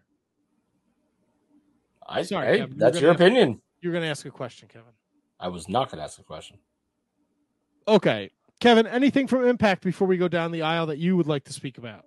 I think the one thing that I think is notable is that Kushida is in Impact. He's debuting next week against I want to say Eddie Edwards, one of the Honor No More guys. He's debuting against Rich Swann. That's right. Oh yeah, because Rich Swann wanted a title shot, but you had Sabin and Alex Shelley going at it for that shot tonight. So it was a shot at a shot, and so but Eric Young's group came out. Diener and Doran came out and beat the crap out of Sabin and Shelley after a banger of a match, and then Kushida made the save. So Kushida is going to be an Impact for a little bit. So that's pretty cool. So that's very cool. So you have the Motor City Machine Guns / Time Splitter deal going. So I was very surprised to see that, especially because they were saying that it was announced for next week, his first match, and he showed up on Thursday night as a surprise. So that was pretty dope. Not Velvet Sky. Deanna Purrazzo and Chelsea Green now are like a legit tag team, so they're going to be focusing on the women's tag team championship, which is awesome. They had sick matching gear, which you all know how I feel about matching gear when you're a tag team. Have it, right, Tony? Yeah, I just realized I remembered that I watched something else when you mentioned that, but continue. I'm sorry, finish. No, I mean that's it. Kushida being there, Bullet Club fought OGK. And by Bullet Club, I mean like the guys that are like designated to Impact of Bullet Club, which is Ace Austin and Chris Bay. So like they're like there just to keep the name relevant in Impact, and I'm 100% positive about that. Like there's no doubt on it. But great guys, great talents, but it's just weird. But yeah, so that's Impact for me. Kushida, Sami Callihan is now in a feud with Steve Maclin, and Moose is still in the picture. Beat down. And apparently, Sami Callihan pushes a button on his phone and he just disappears. Oh, nice. Yeah, so that's strange. But Impact is always a good time. Digital media champion Brian Myers. Kevin, did you see who was in the background? I did, but I'll let you say it. The fucking Icon Lee. Holy shit. He tagged me 1,000 times on Twitter that he was there. Unbelievable. That guy, look at his abs. Tag City Central, baby. Holy balls. No disrespect. It's crazy, though. I disrespect him. He will not be on your fucking roast show. He brings nothing to the table but abs. Yeah, we thought about him. I like abs. Tony, what did you watch that you quickly... If I told you the first match was a tournament for the women's championship. The first match was a tournament? Why you hate watching tournaments? No. This was completely by coinky dink. The first matchup in the tournament to crown a women's champion was Camille against Deanna Purrazzo. What promotion would you think it was? One more time, T-Donk. Camille, Deanna Purrazzo. Tournament for the women's championship. All right, so I'll go first, Matt. What promotion? You get one shot at this. Oh no, it's going to be wrong, but the one that I would think would be, of course, NWA. No. No. Matt? Warriors of Wrestling? No, but that was a good guess. That's a great guess. What about Women's Warrior Nation? No, you got all. I don't have to get credit for it, but what about the Eric Freed's not NWA, Kate not AAA. This happened in XPW. Oh, it happened. Wait. I thought you were saying it was. I was on Fight TV last week, so I could watch NWA Power. And as I was going through, I saw XPW episode 16. XPW from like 2001? No, like Rob Black 2022 XPW. Oh, it exists. Brian Cage is in there. Schlack's in there. It's fucking nuts. Rob Black owns a dildo store somewhere in fucking New York. I mean, that's where he runs his business out of. Dark Side of the Ring. But that's where he runs his business out of. Like his office is in the back of the store. He's got some weird, like, I don't know if he's gay or if he's binary or whatever the fucking thing is, but some dude was doing a commercial for it, walking around looking at all the dildos and videotapes and all kinds of shit. This is on Fight TV, dude. It's free. No, it's free. Just get fight.tv, Eric Freeds. Trust me, it's absolutely free to watch. It's on there. There was another women's match. I want to say Taya was in it, but I forget who she wrestled. And I kind of. So you watched it? How long was the show? Oh, I was fast forwarding a lot. I came across the dildo commercial. I came across Schlack. I came across Rob Black on the phone yelling at somebody. I saw Brian Cage in a promo flexing. And then I saw the women's match. And by the way, Camille won with a spear. Camille. And they announced her as the NWA Women's Champion. Well, that's rightful. Well, but I mean, there you go. They're putting it out there. That's Fightful. Fucking A, dude. That was Fight TV. Cover that. Ric Flair's last match is this weekend. Good for him. You know who's going to be in the Stampede Battle Royal, Kevin? Tony. Crowbar. Yeah, buddy. It's a bunkhouse battle royal, by the way. Yes, the bunkhouse. I'm sorry. You know who else is going to be in it, Kevin? Brian Myers? No. Yeah, he is going to be in it. Is he? Yeah. Oh, he's in. Kevin was pointing to his nipples. He was either getting erect or he was showing me his Brian Myers shirt. Both. So we got SummerSlam this week. I just want to run down the card before we go down. So you know what we're picking.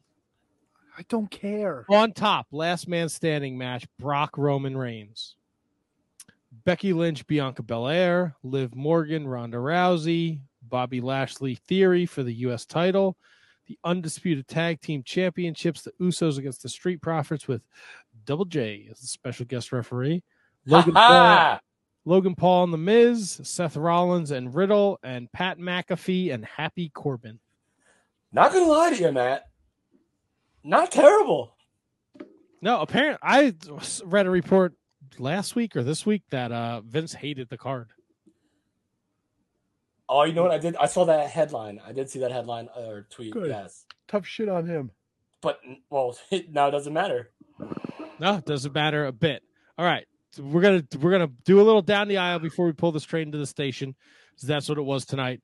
If you're not familiar with down the aisle, I've pulled up a random card from some time in the existence of professional wrestling. I will go through said card, and we will see where that takes us. Nice. Down the aisle. So in honor of tonight's guest, Eric Watts, I've gone back to the USWA, September 18th, 1995. All right. This is during the time when Techno Team 2000 was sent down to the USWA. Okay. But we opened the show with a time limit draw. Stephen Dunn, Axel Rotten. Oh, Wow. my God. Not a name I was expecting to see. So this must have been a time where Stephen Dunn was still in WWE. Otherwise, they would have called him Steve Dahl, probably.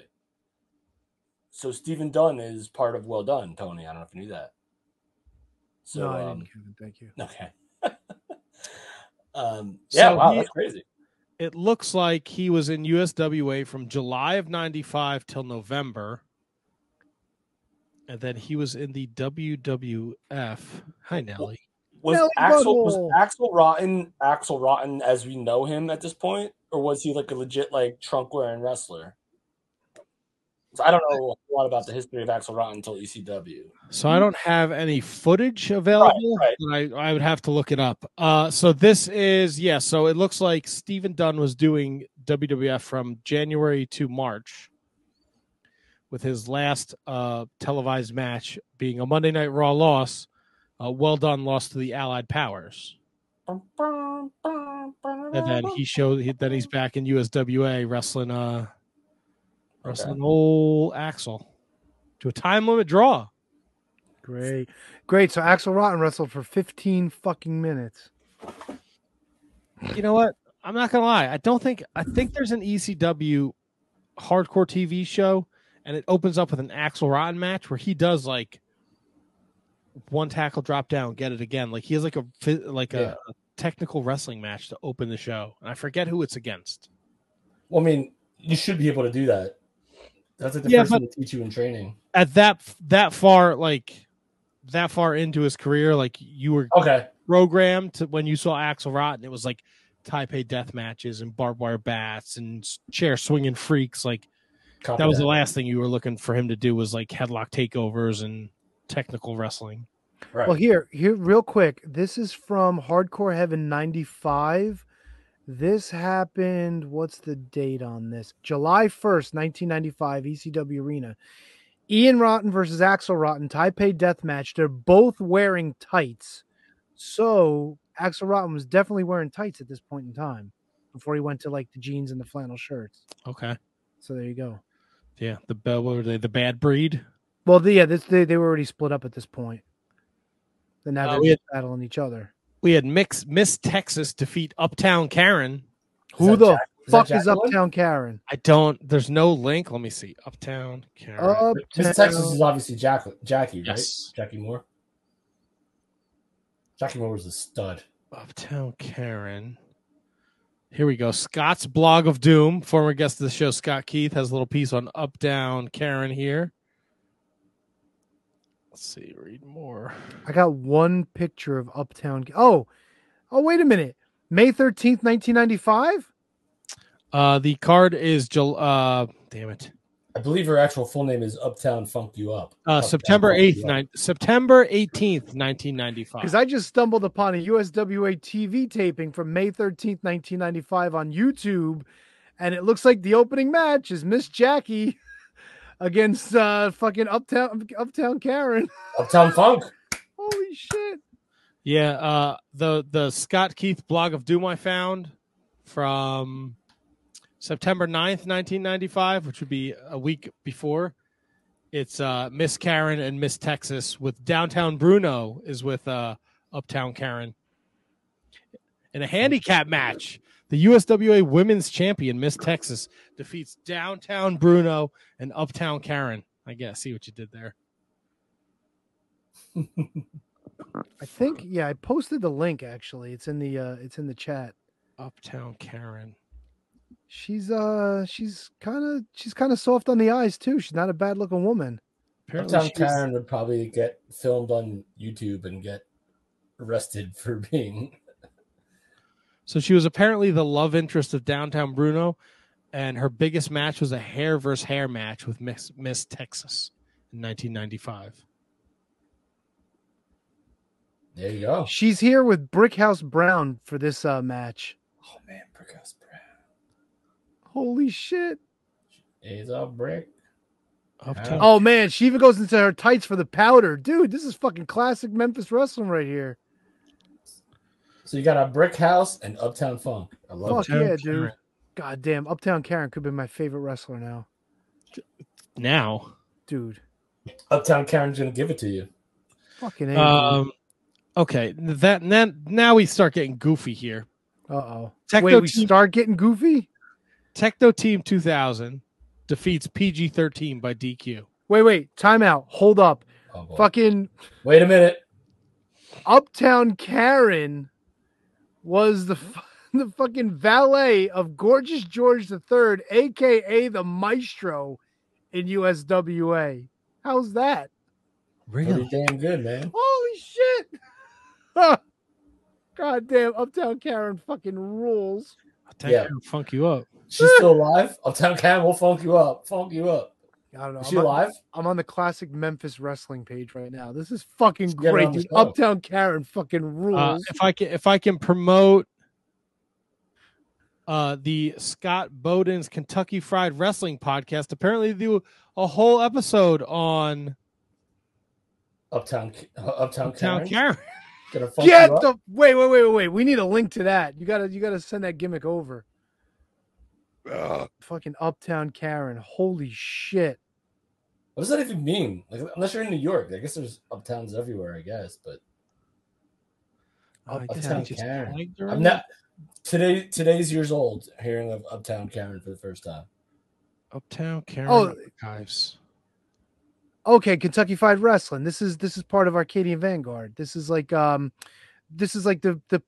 group that Brian Solomon's part of. Yeah, I guess there's a episode 8, Shades of Brown. I guess she there's a tag in there where they talk about Uptown Karen.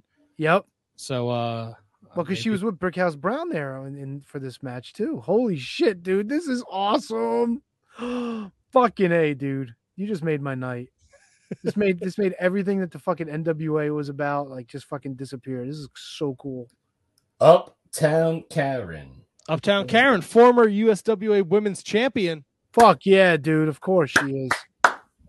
On April 17th, 1995, she defeated Miss Texas, and she had one title reign for 7 days. That's wild. I've never heard of Uptown Karen. Without looking it up, how many title reigns did Miss Texas have? USWA? Yes. 3. Tony? Okay, all right. That's a good guess. I'll say I gotta go higher. I'm gonna preface this. USWA. Okay, she's got 52 reigns. I'm gonna say 6. Tony, you want to go lower? Kevin, you want to go higher? I'll say 27. Wait, so why would I Tony want to go nailed lower? it. You see the way he looked? I nailed it. Because Tony said like 50 something. No, he said 3. 27. 27. Tony said 3. I said 6. Yeah. No. I'll say 31. You both want to go lower. Oh my 19. God! Just give us the fucking number. 19.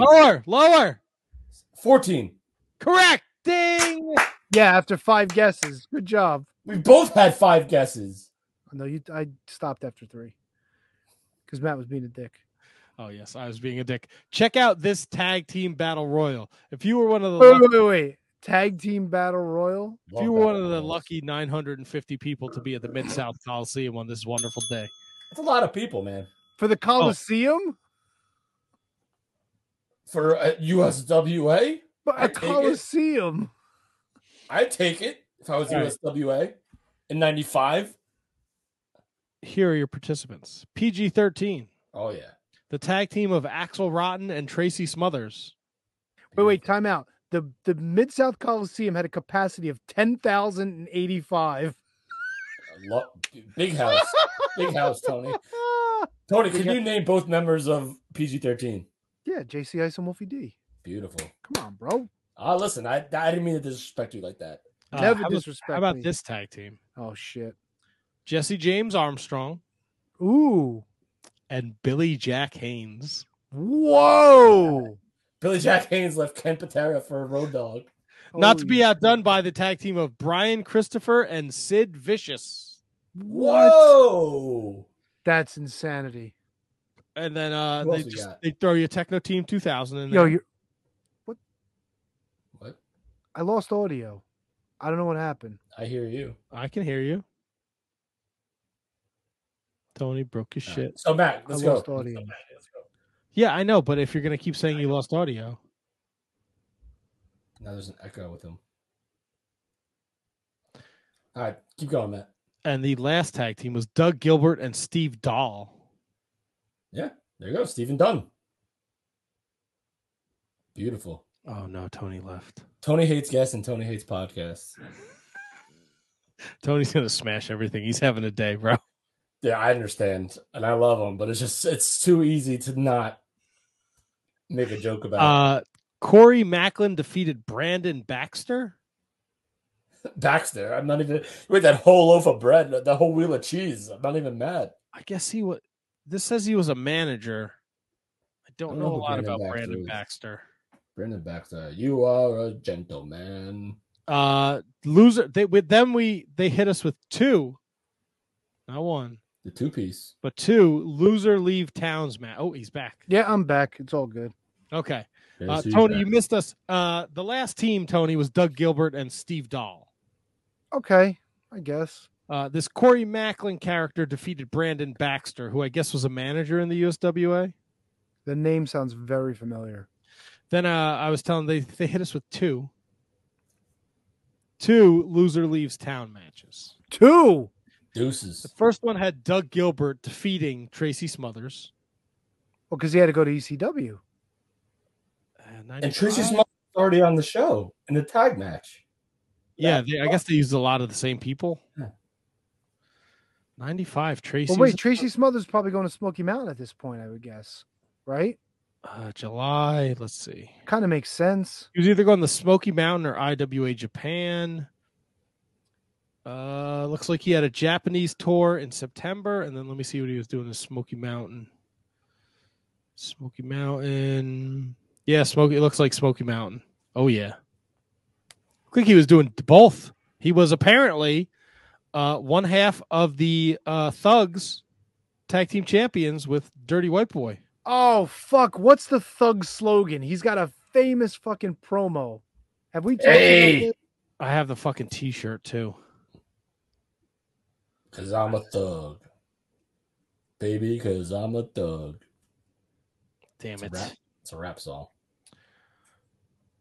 Nobody does it like a thug. No, I got the audio here. I have to add it. I got to add it to the loop back. Hold on one second. I just got to click. Baby, because I'm a thug. All right, let me rewind. Let's play. What we're talking about here is we're talking about Bloody Sunday. We're talking about the night. And we're talking about the thugs. T is for terrible. H is for hell. U is for ugly. And G is for jail. Because a thug can't spell. That's what I think of the USWA. And that's what these outlaws think, man. What we're talking about here is I thought I paused it.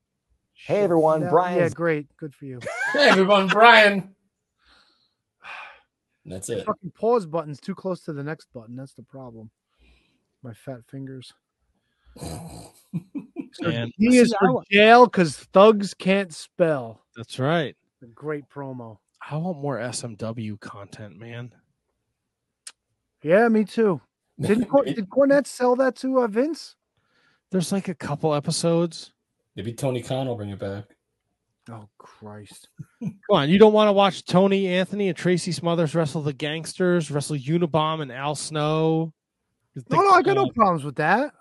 I would have problems if fucking FTR won the Smoky Mountain tag belts. Oh, it's happening. How's this three-way dance for you? PG-13, the Thugs, and the Headbangers. Oh, Christ, the Headbangers. Yeah. And this is on the USWA show we're talking about? No. Smokey. On the Smokey. It was on the Smokey. Because that's where Tracy was going when he lost to Loser Leaves. USWA. Yes. So he did what was that, 95? So he's doing Smoky Mountain, and then he's doing IWA Japan, where he's doing fucking death matches. Of course he is. Him and Cactus Jack were tag team champions. They beat the Headhunters for the titles. Nice. No rope barbed wire death match. Cactus Jack and Tracy Smothers against Shoji Nakamaki and Terry Funk. Nakamaki! Isn't that Lama Namanumi? Is it really? Or is that Deadly Fred? That's one of them. It's got to be one of them. The fact that you know who that is at all, or have it some sort of frame of reference, is wild. I'd really have to. I'd have to look at it. Yeah, look it up. See who that is. Rama Namanumi. Namanaki. I've never heard of Namanaki, No. unless we're just pronouncing it wrong. But I trust you guys. Lama Namanumi. Manamanaki. Manamanaki. And then while T-Donk's looking that up, the Loser Leaves Town tag match. Brian Christopher and Sid Vicious beat Billy Jack Haynes and Jesse James. What was his name? Shoji Nakamaki? That's yes. That was absolutely Lama Namanumi. Here's a death match where Cactus Jack faced off against Shogi Nakamaki and ended up getting paid a whopping $300. This was so who's Lama Namanumi? Him, Shoji Nakamaki. I don't think Kevin's ever seen Stranglemania. Oh, no, sir. I've never seen Stranglemania. Oh, God. And his tag team partner was Deadly Fred. I thought you guys were actually talking about real wrestling. This is a movie? No. No, this was the IWA King of Death matches where ICP took the tape and did commentary over it and gave everybody different names. Like Terry Funk was Drunk Terry Flunk. Cactus Jack was Cactus Sack. And the infamous story is Cactus Jack met ICP like years later. And he's like, yeah, don't you owe me royalties for using my likeness on that tape? And they actually cut Cactus Jack a check. He made more from ICP than he did getting paid for that tournament. So who was the company behind this vehicle? This was IWA Japan. So they made it. So they had a show, and then they just did commentary where they called everyone the wrong name? No. IWA Japan had the footage was available, but nobody had copyrighted it. So ICP took the footage. Gotcha. And they took specific matches, and they did commentary over them, and just made up stuff. Dude, it's one of the greatest things you'll ever watch. It's Stranglemania 1 and 2 are fantastic. Was Stranglemania 2 the women's match where the one chick drops the other one on her head and they fucking rewound it and played it back like 100 times? And they had the Battle Royal from like the TV show. He turned into a fucking bat. What the fuck? That actually sounds familiar. Fucking Lama Namanumi and Deadly Fred. Those guys were like photographers in Japan. They were photographers of wrestling, and they wound up actually wrestling for IWA. It's fucking hysterical. Nice. What a magical time in wrestling. Unbelievable. Well, this was fantastic down the aisle. Stranglemania 2 is on YouTube, Eric Freeds. You'd probably have to pay for it. Was a VHS tape. So I wonder if the original Stranglemania is on YouTube. I just found Stranglemania 2 on YouTube. Let's see if Daily Motion has it. Daily Motion has everything. Well, Stranglemania 1 is on Daily Motion, it looks like. Oh my God, we have to do like a watch along. Oh wait, it's age restricted first of all, so I probably would have to log into my account, which I thought I'm logged into. Well, you're old enough. No, it just says this content can't be accessed. Fuck. So I guess it's not on Daily Motion. Is there a paywall on the Daily Motion? Nope. Stranglemania 2 is definitely on Daily Motion as well. It's on YouTube. Oh. Holy shit. I'll have to check that out. It's I could hear the audio from me. Can you? Beautiful.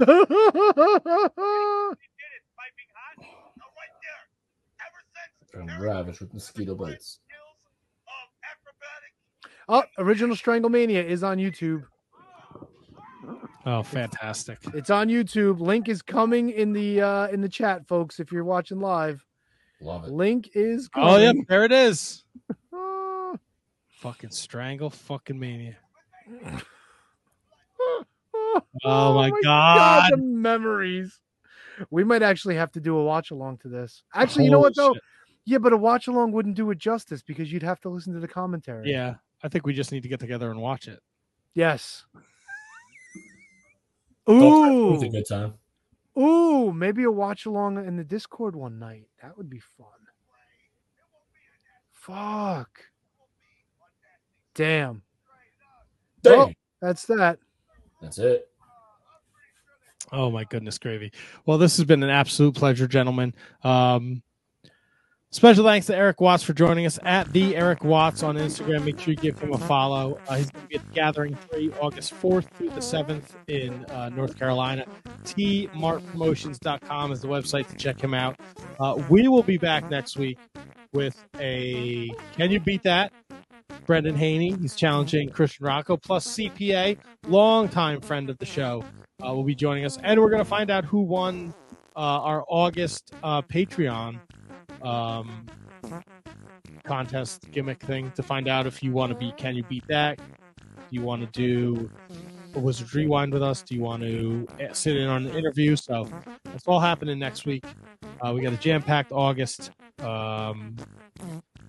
That's right. Please make sure you follow us, rate, review, subscribe, tell your friends. Definitely sign up for the $3 level at Patreon if you haven't already, because we recorded a ton of great bonus content yesterday that you're definitely going to want to listen to. And that's all I got. Fellas, I don't know if you have anything you want to say. I'm exhausted. I'm good. Thank you so much. Support us. Follow us all on social medias at Wizards Podcast, at Kevin Garifo, at Shining Wizards Kevin on Instagram. Follow T-Donk to his house and then beat him up. Kevin fucking hates me, dude. I don't get it. I just don't get it, dude. I love you, Tony, so much. I love everybody in this life. I don't know why Kevin hates me so much. I'm like a more than you will bachelor. ever know, T-Donk. Good God. Yeah, Matt, put up a Eric, gimmick we'll so we take can say we'll goodbye, take yeah. Canadian money. Something has to translate it, right? That's Yeah, right. send it. We'll take the loonies and the toonies. It's all right. And we'll be back next week with another humdinger of an episode. 596 next week, boys. Oh, we're Is that getting something close. special? So it's 4 episodes closer to 600. yeah. Hundo, if you will. Okay. Hundo Magundo. All right. Yes. We're out of here. Thanks for joining us. Who's hitting the button? I'll hit it. Oh boy, hit these nuts. Thank you, Gracie. Good night. All Stick right. your feet in my mouth.